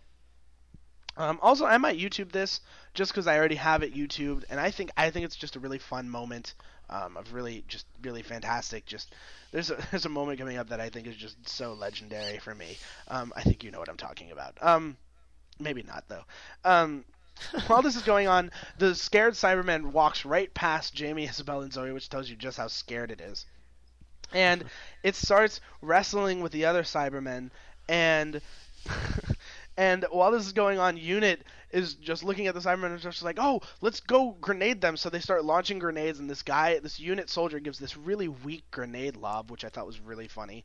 And it explodes part of the cavern, and there's a big cave-in, but one of the Cybermen manages to get out. And this is why I'm YouTubing this, just because I think it's really funny. But the Cyberman like gets out of this like this rock fall, and it like stands up and it like stumbles, which like it just stumbles because it's the dude in the costume trying to like recover from this fall, and he just like falls. I think it's really funny. Does not take a lot to amuse me.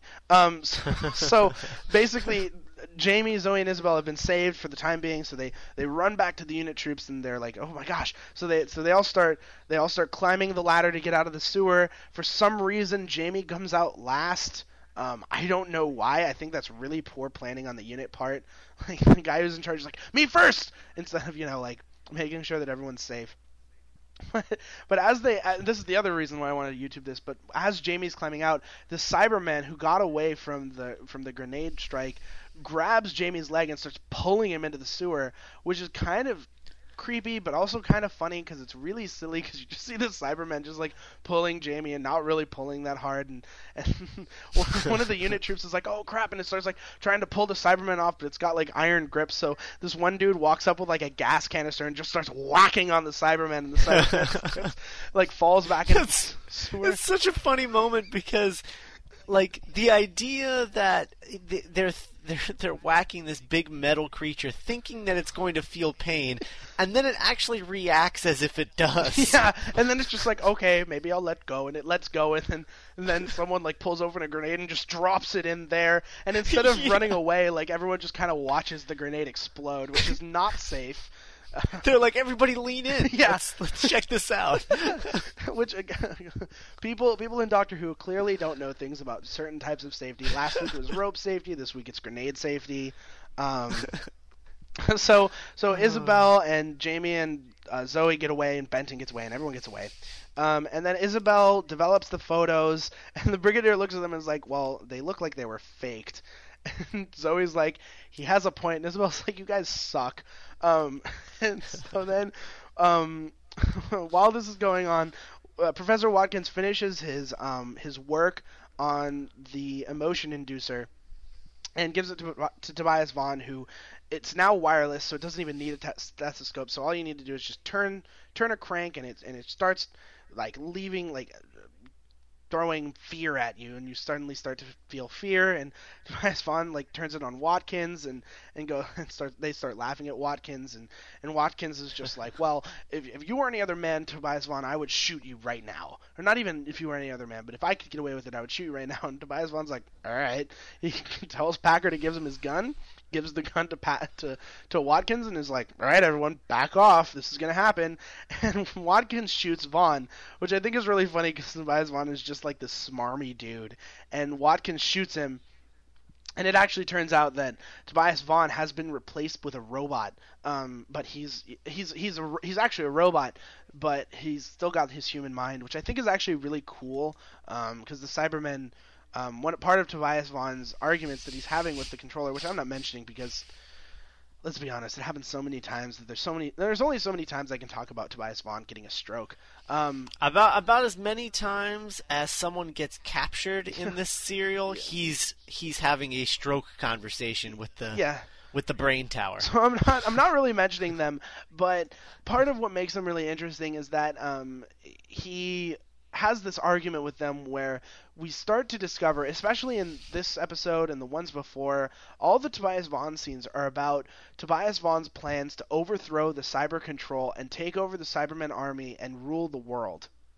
Which I think is really interesting because you have like a division between the Cybermen and Vaughn, and instead of having one enemy, you have a fractured enemy, as we'll see a bit later. But you now have the Doctor dealing with Tobias Vaughn and the Doctor dealing with the Cybermen, which are now starting to become two completely separate entities.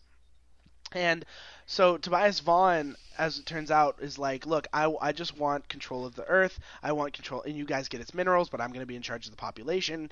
But I need to have my human mind because that's what makes me really intelligent. And the Cybermen, for some reason, managed to give him that. It doesn't seem very Cyberman-y, but I guess they really like him. So, like, you have a charming personality, and you're kind of a Bond villain, so we'll keep you around. But I think they're just amusing themselves by turning the stroke knob to the left. And you see him, and he's just like, I'm doing my best. And you're just like, oh, Tobias Vaughn, you're selling yourself out, friend. So Watkins shoots Tobias Vaughn and then passes out because Vaughn gets shot 3 times in the chest and doesn't go down because he's a robot, which I think is really cool. And while this is going on, the Doctor is like, I'm having no luck, despite the fact that I'm a Time Lord and really intelligent. I need Professor Watkins. I don't know why. Probably because he's like in on international electromatics, but really it doesn't make a whole lot of sense. And so he's like, let's go rescue Tobias Vaughn, or not Tobias Vaughn, but Professor Watkins, who we know is being moved because they're trying to mass produce this emotion inducer weapon. And so we get what is possibly my favorite, one of 2 favorite moments in this story, which is off-camera trickery because the Brigadier's like, all right, let's go rescue Professor Watkins. And then you cut to Tobias Vaughn's conference room, and this guy's just like, the unit troops came out of nowhere. And Watkins' entire, rescue, the action-packed, international electromatics army versus unit completely off screen. The next time you see Watkins, he's with the Doctor. He's like, well, we just got away.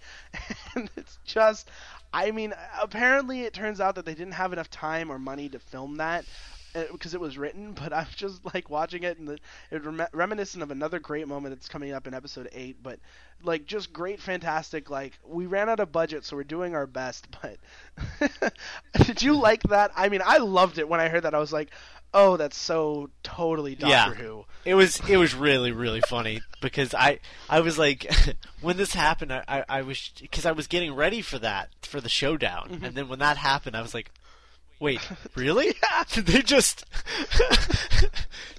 are we gonna like flash back to it now, or Nope. no? We're just gonna talk about Moving it. forward, the guys just like they came out of nowhere, and there were so many and tons of guns and explosions. It was nuts, and you're just like, well, thank you for showing us that, guys. Thank you.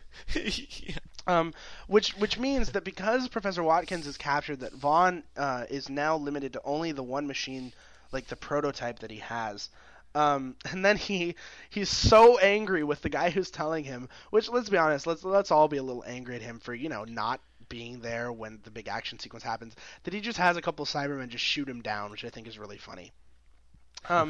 So then the Doctor, working with Professor Watkins, realizes the significance of the Watkins machine because he's like, oh, the Vaughn is going to control the Cybermen using the machine to induce emotions on them, which I think is actually a really fantastic way of making the Cybermen kind of relevant, because there's only so many times you can do the same thing with the Cybermen, but giving the bad guy a like an emotion inducer and using it against the Cybermen who don't feel emotions, I think is really, really interesting. I think that's really, really, it's just really cool that they keep coming up with cool ways to use the Cybermen, and even though this is like the 5th Cybermen appearance in 3 seasons, like it still feels kind of fresh. Then again, we haven't seen the other ones yet, but yeah, I think they're being used really well here. That's just me, though. What do you think? Yeah, no, I think so too. I actually, I think I don't think I know. I like this Cyberman story more than any of the Cyberman stories from the modern era. So there's that. That's interesting. I think I would agree with that. We'll probably talk about them a little bit more, but I would definitely agree with that. It's not my favorite from the classic serials, though. I mean, I think I like Earthshock more, and I really like Tomb of the Cybermen. I think Tomb of the Cybermen is one of the best Cybermen stories that's ever been made. Probably the best, I think. I liked Earthshock a lot. I haven't seen Tomb of the Cybermen, but I like so Earthshock a lot. But it's not because of the Cybermen. I think it's just a good episode. It's like a really, really great episode, just in general. So we'll talk about that in a couple months. So basically, the Doctor figures out all these things about the Cybermen. Somehow he figures out that the Cybermen are planning to use cyber hypnotic force, which the Cybermen have used previously, to take over everyone, because International Electromatics controls so much of the world's electronics business that they're able to send a frequency, like a pulse, that will just take over everyone in the world. And the Doctor's like, oh, we are running out of time and we need to fix this. So he sets up this thing that polarizes the brain mechanics or something. It's basically just technobabble that just basically saves the day and makes it so that you don't fall under cyber control. So while UNIT makes preparations for this thing, the Cybermen invasion is actually starting. The Cybermen are all getting into position, while UNIT is like hastily attempting to get as many of their people on these depolarizers as possible. And then all of a sudden the invasion starts, and the Doctor notices that his depolarizer's fallen off, and he collapses along with the rest of the world population. And you see everyone in the world just collapse because of the strain of this cyber control force thing. And the Doctor collapses, and you're left with this really crazy thing of Zoe like sitting over the Doctor, like, Doctor, wake up. And it's kind of a tense moment, because at that moment all the Cybermen in the London sewers start breaking out of the sewers in this really great iconic sequence of they're like punching off manhole covers, and they're walking down the steps of St. Paul's Cathedral, and there's a great shot of them walking down the street, which I love, which we talked about last week, which is the Cybermen have shoelaces, which is phenomenal. Did you see them? You saw them. Oh, man. That was so good. Not only do they have shoelaces, but they just have full-on work boots. Yeah. Like they just got off the construction yard, and and they're a little tired. They're carrying their lunch pails on their stomachs, and they're like, okay. Yeah. But that's where the episode ends, and I think it's actually it's super iconic. It's super like the Cybermen win, which I think is it's rare that you see that, because the Cybermen are all about marching in force. And even in their first story, the Cybermen are all about, you have to have a shot of the Cybermen marching. And it's so unique to see the Cybermen here invading Earth and succeeding. It's very reminiscent of later story Doomsday, where the Cybermen totally win in the last 10 minutes, or not Doomsday, but Army of Ghosts. It just reminds me of that a lot. Although this is something like 40 years before that, so it's kind of impressive. I like to imagine the Cybermen walking down the street and just repeating loop, swoop, pull. That's good.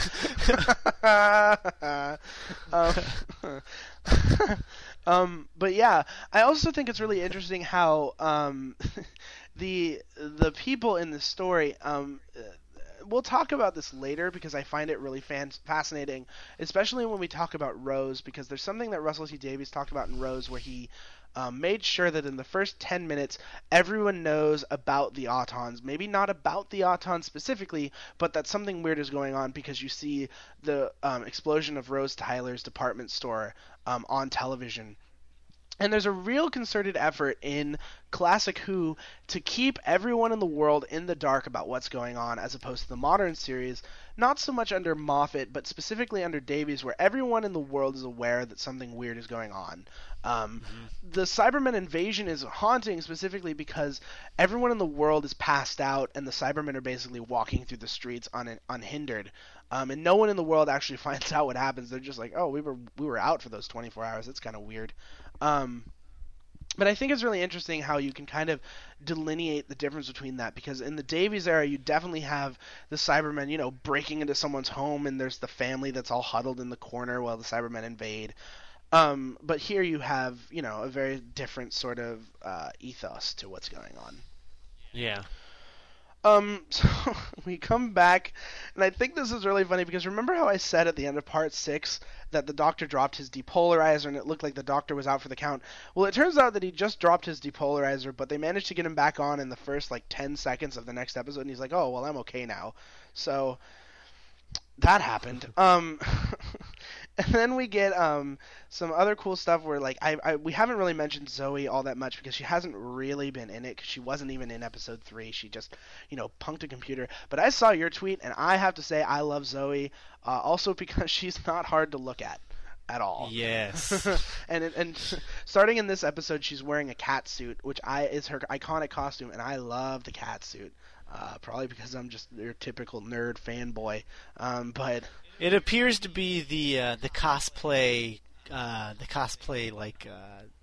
Zoe cosplay costume of choice. I see that, yes. Yeah. Outfit of choice. Yeah, I don't have a problem with that. I saw when I was looking up Troughton and stuff, I would see the random picture of Troughton and Zoe in a cat suit at a con, That's good. I like that. Well, I just wanted to point out that I'm a huge Zoe fan, partially because I really think she's one of the cutest and sexiest companions ever, which is unique because you'll have a companion who's kind of sexy, but and while it's not a secret that the companion is designed to be sexy, Zoe, as we'll see in this episode, is totally self-reliant and totally unique in that she really knows how to get stuff done when she needs to. And I think that, it's so easy to just say that the companions are pretty face. There are certain companions later, like Jo is a pretty face, but I have my own thing about Jo that makes her, that I don't mind, specifically because of reasons we'll get into. But it's rare to see a companion who's so self-reliant, and I think Zoe is one of those great exceptions to the rule, unfortunately, of really, really self-reliant companions. Not so much in the new stuff, but specifically in the old stuff, you'll have pretty useless companions. Like even Sarah Jane. I mean, we all love Sarah Jane, but she's kind of useless sometimes. Let's be honest. But I just wanted to point out Zoe because I really, really like her, as we'll see in just a little bit. Mm-hmm. So, London is completely invaded. Vaughn is completely in control of the Cybermen, or he at least demands it. And he basically tells Packer that we need to recapture Watkins so that we can get more of these emotion inducers. And I really like this because you basically have an entire world that's sleeping, and the Cybermen are everywhere, and everyone's hanging out at the Watkins apartment, and they're like, we have to go, but the Tobias Vaughn's people show up, and there's an attack on the Watkins estate, and Jamie goes down. Jamie gets pegged in the leg, but they manage to get away with Watkins and the what's it called, the emotion inducer, which completely takes Jamie out of commission for the next 2 episodes, which is kind of funny.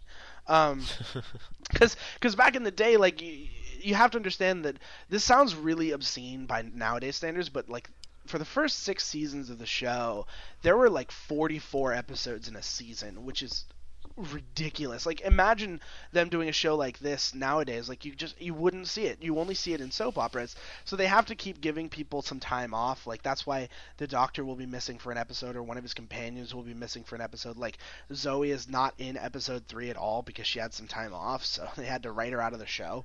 But yeah, so Jamie doesn't appear for pretty much the rest of the story until like the last scene. Right.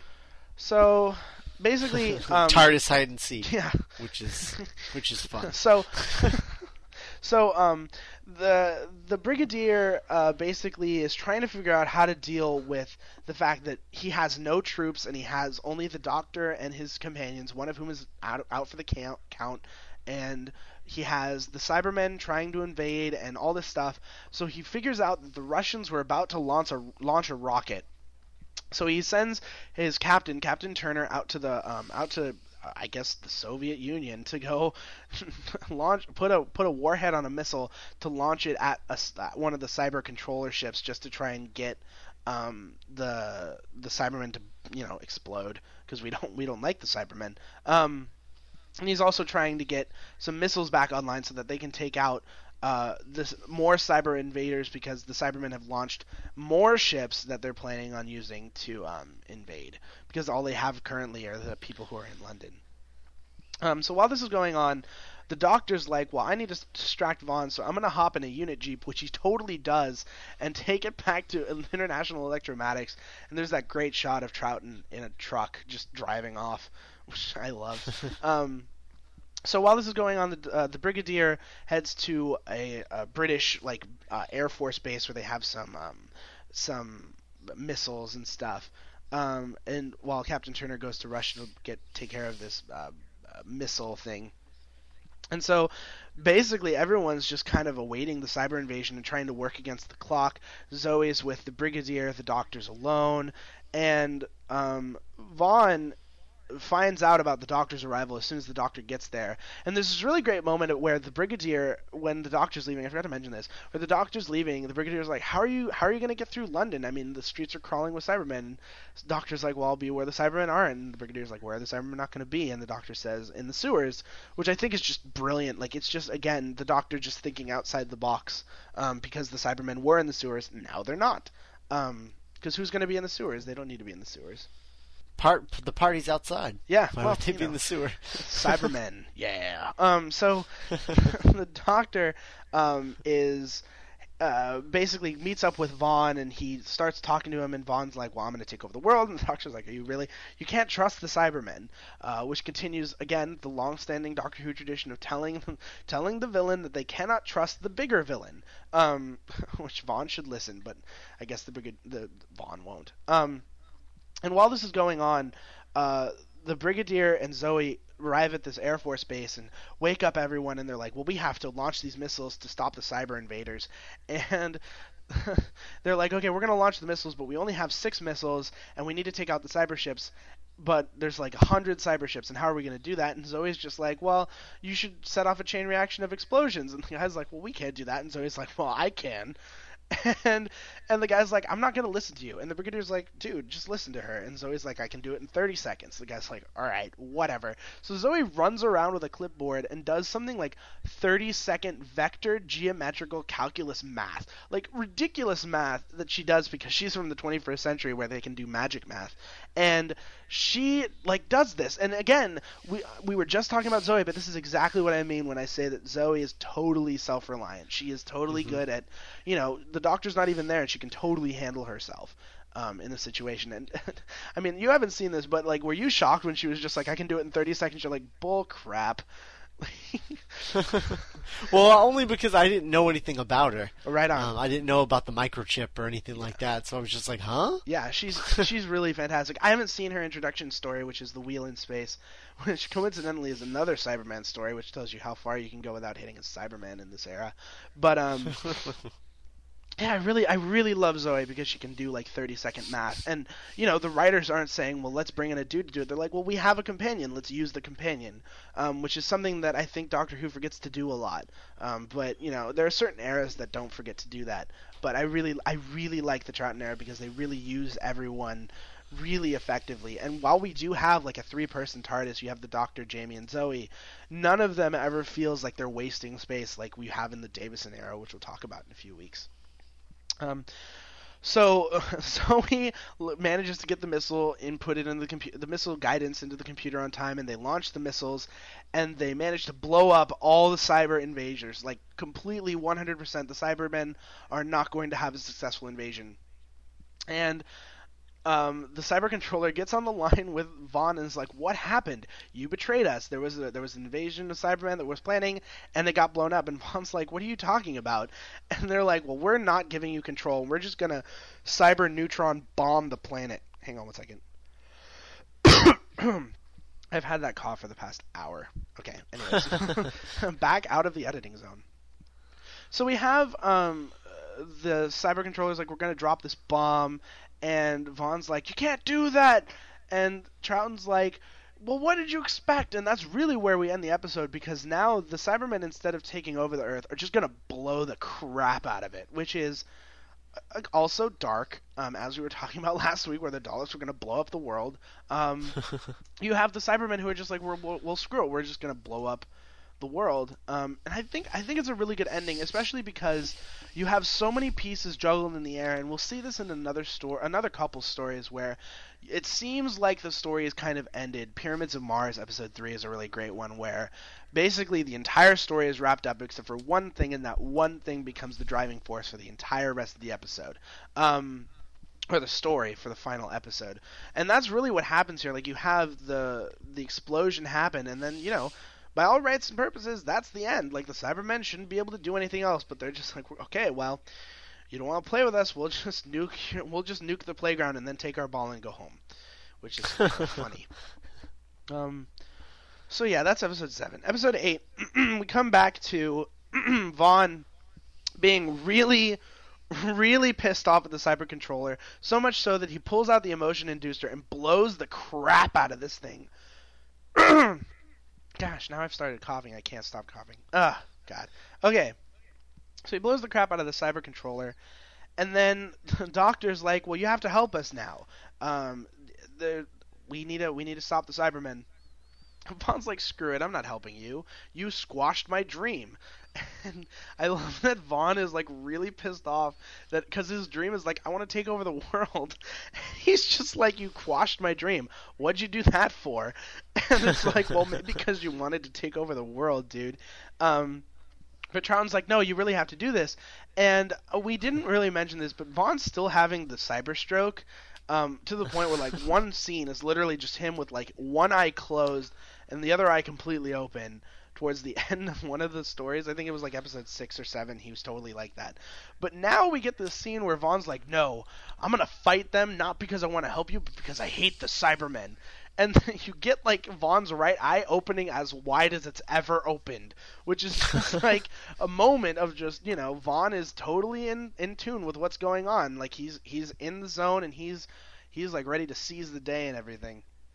So the Doctor and Vaughn team up, which I think is really cool because now the villain becomes the good guy, and they're gonna go to the radio transmitter. But while they're doing not this, for long. What? I said, although not for long. Yeah, not for long.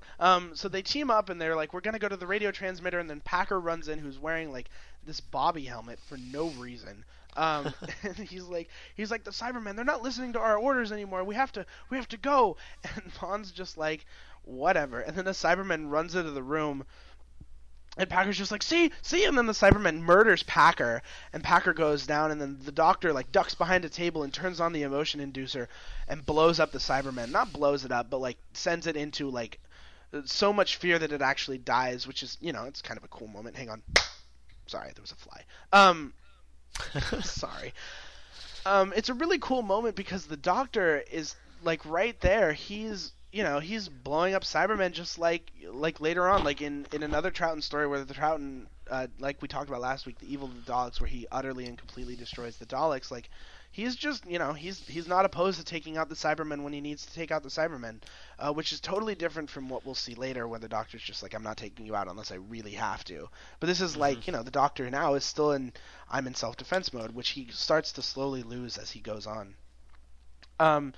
So the Russians call the Brigadier, and they're like, okay, well, we're back up, but it'll take us 10 hours to get the missile to the cyber ship, which I think is really interesting, because normally you're just like, okay, you fire a missile and it's over in about 2 minutes. But no, it's like we're screwed for 10 hours. Like we got to last for 10 hours before we can do this.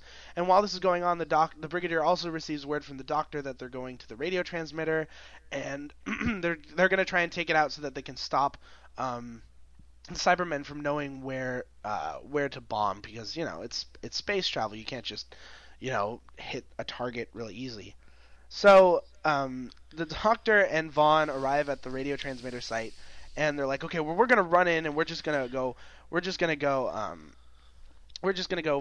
fight them, and we're gonna take them right now. And Brigadier, you just show up when you show up, and we get this really fantastic thing that I'm also going to YouTube, because we get the really awesome Unit versus the Cybermen fight while the Doctor and Vaughn attempt to get to the radio transmitter. And again, much like the Daleks, like you can tell, like this is much more high tech. Like last week, I apologize because BBC blocked my YouTube, so I wasn't able to post them. But hopefully this one will post just fine.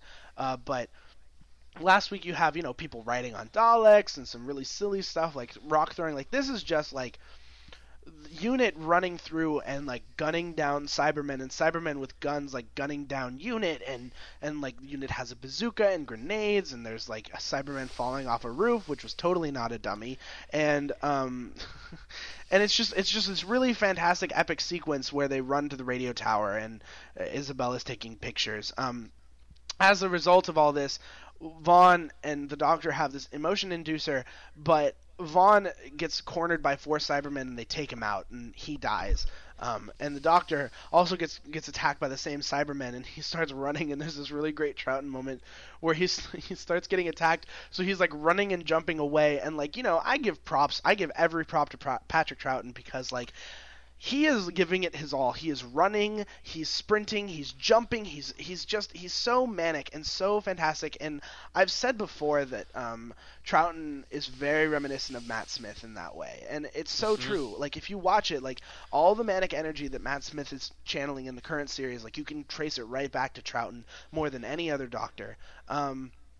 Which is especially interesting considering Matt Smith had never seen an episode of the show before. Right. It's totally true, and like it's just that sort of thing where like, I mean, I love Matt Smith, not because he has my name, but because he's just totally fantastic, and it's channeling one of my favorite Doctors. Like Troughton to this day is one of my favorite Doctors, despite being how important he is. He just brings that manic energy that every Doctor, as we go through and talk, is going to bring something new to the table. Troughton, more than anyone, brings in this manic energy that the Doctor has basically all the way through to especially in the modern series where the Doctor's able to like run around like a madman.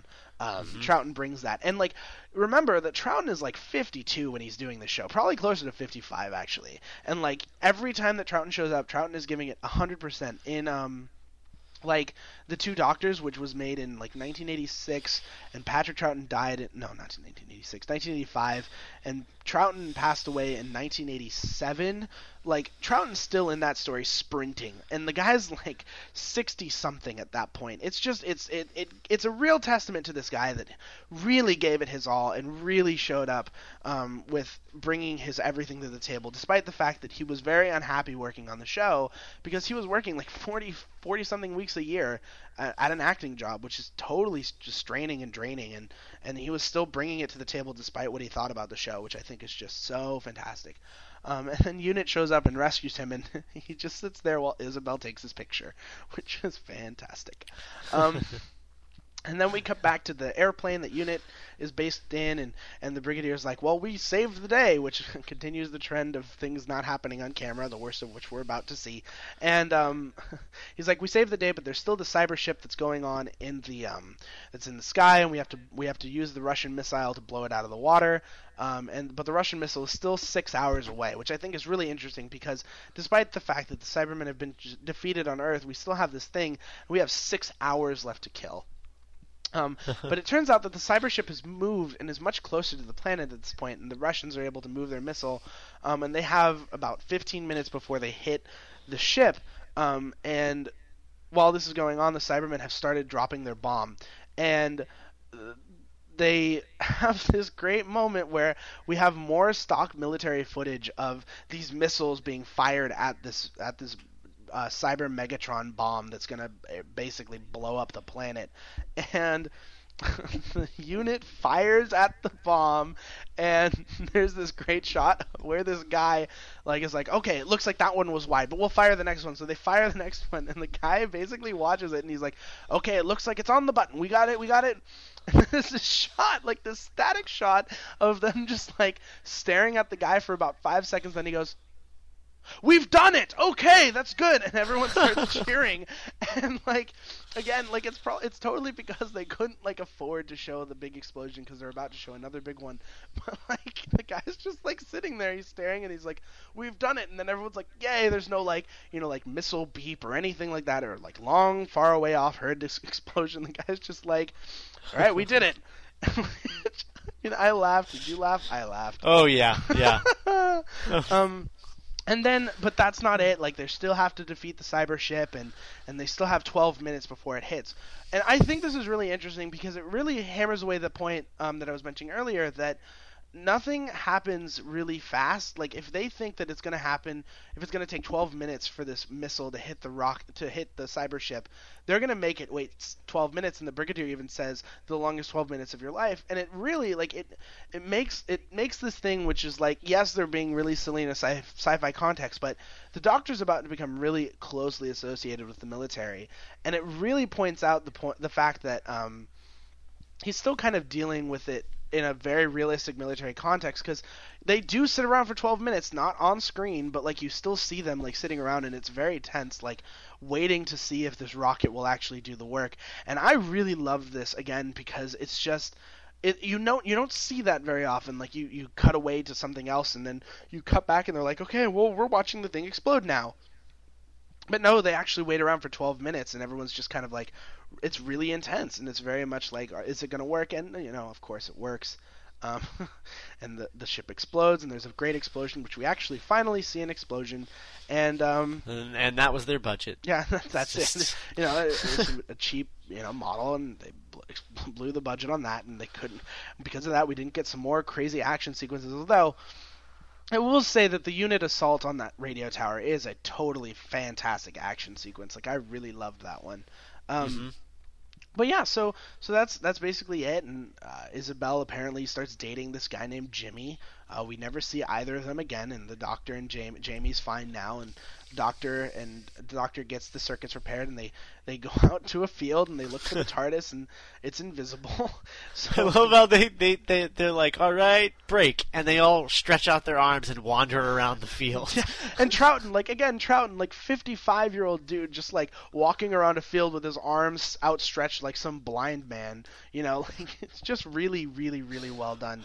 And then basically the Doctor finds the TARDIS, and in one of those really great moments of comedy where he leans up against it and his arm disappears, and he goes in and he makes the TARDIS available, and then they wave goodbye to Isabel and Jimmy, and they go on the next adventure, which is I haven't seen, but it's called the Crotons. They wanted to share that with us. So that's really it. There you go. That's the invasion. So what did you think, Scott? I love this story. I didn't like it as much this time because I've seen so much goodness since then, but I still think it's a blast despite being 8 episodes. Oh yeah, it definitely is. And it's, even though it's 8 episodes, and it could definitely be shorter. Oh yeah. In a lot of places, because there's a lot of repetition, just like the Daleks, but it doesn't feel as long as the Daleks, despite it being an episode longer. Mm-hmm. So that's definitely good. And like I said, the cinematography in this was great. Hmm. I liked how it felt a lot more modern Yes. than the Daleks does. Hmm. And it was great. And Vaughn is a great villain. Fantastic. One of my favorite all-time Doctor Who villains. Yeah, he's a lot of fun, definitely. Plus, you can't go wrong with a a funny villain sidekick like Packer, yeah. Packer. Yeah, Packer is great. Cyber Shoelaces, fantastic. Great Cyberman story, like really, really strong. You'd think that they'd run out of time, but I think they really did totally save like a really great story for last. I mean, Tomb of the Cybermen aside, because that's just like, let's go invade a tomb where a bunch of Cybermen are, which is as awesome as it sounds. Like you still have like they saved the best for last, which is the Cybermen invading Earth. Like I think that's a really good choice. Yeah, and I'm assuming that it's sort of the Cyberman answer to the Dalek invasion of Earth, which was the Hartnell story. Which is it's just funny because it's like the Daleks were sort of Hartnell's villain, and then the Cybermen are sort of Troughton's villain. Yeah, very much. And I don't know if that was being done on purpose or what, but that's definitely how it feels. And so was the Dalek invasion of Earth, that was just like second season of Hartnell, right? Yeah, that was the second story of the second season.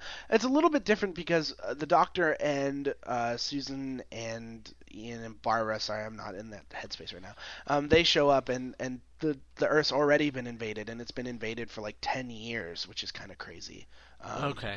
So it's a little bit different, but I see exactly what you mean. I think it's more just because like the Cybermen, when they first show up, I would also like to point out really quickly that the Cybermen of this story are very different from the Cybermen of the modern era, because those Cybermen come from like this alternate universe that is very similar to ours but a little bit more advanced, and that makes more sense to me than the original version of the Cybermen, which we see here, which is that Earth had a twin planet that orbited the sun, and then the twin planet decided, I'm not going to stay in the solar system, so I'm just going to go out and explore the universe. And because that happens. Yeah, like planets just sometimes planets got to go away from home. They got to move out. And so then this planet comes back, and the planet is filled with Cybermen because people have basically gotten rid of their need for emotion and all that stuff.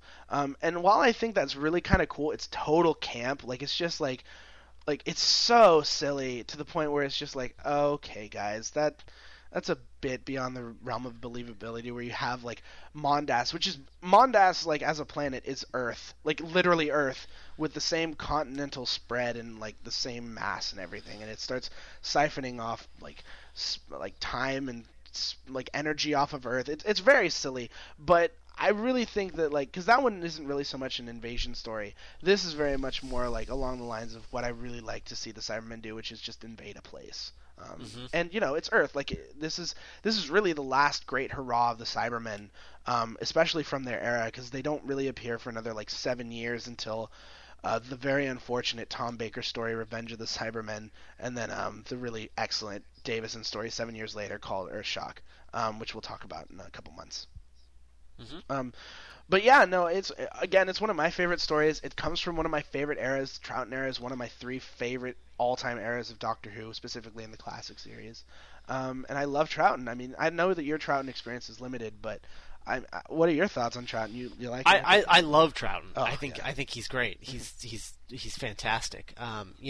If I had to, if I had to choose like a favorite classic Doctor, it would be Davison with Troughton right behind. Yes. Like Troughton's fantastic. Same with me. Like I could really say that after watching some of his stories, Troughton is one of the few classic Doctors who has actually made me cry. But and that you make me cry, and I'm putty in your hands. Like I'll tout your praises forever. So Troughton is totally one of my favorite Doctors too. Totally top 4. Total of the classic series. Totally, I'm right with you, right there, right behind Davison. But yeah, I'm glad you enjoyed it, and we'll have some more of him coming up, hopefully soonish. It's just really unfortunate that most of his stuff is missing. Yeah, I really wish it was Tom Baker instead. Oh, Tom Baker burn, all you Tom Baker fans. Had to happen. But yeah, no, you're right. I mean, I'm most sad about the Troughton being missing. Like, I could handle the Hartnell, but you're missing a bunch of stories. Like Power of the Daleks, which is his first story, is to me probably the best all-time Dalek story that's ever been, and it's totally missing, and it's so unfortunate. People would say Genesis of the Daleks, but I tell you, that's not a Dalek story. So there it is. Yeah, it's true. It's not. It's totally a Davros and Nazi story. Yeah, so good. Can't wait to talk about that one in a couple weeks. Scaro Nazis. Oh, I love Scaro Nazis. Collins. I cannot wait for that one. That's one of the ones that I've been meaning to rewatch for like a year at this point, and it's so good. Yeah. So anyway, so that's the Invasion. Mm-hmm. I hope you guys you enjoyed our conversation of it. Matt, what do we got? What do we got next week? Next week we have something called Doctor Who and the Silurians, which is probably the second to last time you're ever going to hear me call it that because that's a stupid title. Next week I'll mention it again, but we're watching the Silurians, which is a 7-part Pertwee story from Pertwee's first season, which I think is a really miraculous season. It's just fantastic. It's really good, and we're watching it because I want to talk about UNIT, and it's important to talk about UNIT, and I don't think UNIT's ever been better than they have been in the Silurians. Really great ending. We got a really interesting companion in Liz Shaw, which I have my own problems with, but I think is really cool, but I also have problems with. We have more Brigadier. We have, Silurians, which everyone loves because we just had it in the most recent season. And I just noticed that this episode is running long. I am so sorry, but long stories mean we have to take a long time. Yeah. Hopefully next week will be a little bit shorter.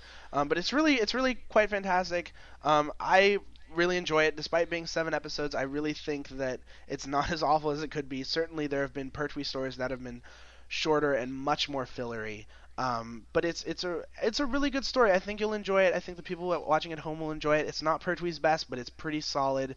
And it's got, to me, one of the darkest endings of a Doctor Who story. Probably the darkest Pertwee ending. But you'll see why when you watch it. All right, fantastic. Also, guys, this week there'll be a new episode of Geekin' out on Wednesday. Last week we talked about Geekin' Extra being the Why the Last Man thing. Well, Randy had a death in the family, so he couldn't make it. So we're actually doing that this week. If you go back, it's actually our Trailer Geek episode that I did with John Pavlich, where we talk about movie trailers and whatnot. So go back and listen to that. Movie night at Geek Show last week was career opportunities. This week it's the Secret of Kells, which is like an animated thing on Netflix. It's streaming. So yeah, go check out all that stuff at geekshowentertainment.com and leave comments on this episode. Let us know what you think of the new format. I saw some comments earlier, and I was pretty excited. I had a bunch of people listen to it, and they all seemed to enjoy it. And I listened back, and I enjoyed it. So I thought it was fun. Hopefully, we get a little bit better and a little bit shorter.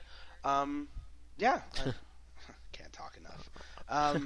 Where can people find you on the interwebs? Oh, okay. Well, I'm twitter.com/Gungadin, and I'm also at classicalgallifrey.blogspot.com, where I review an old story every week.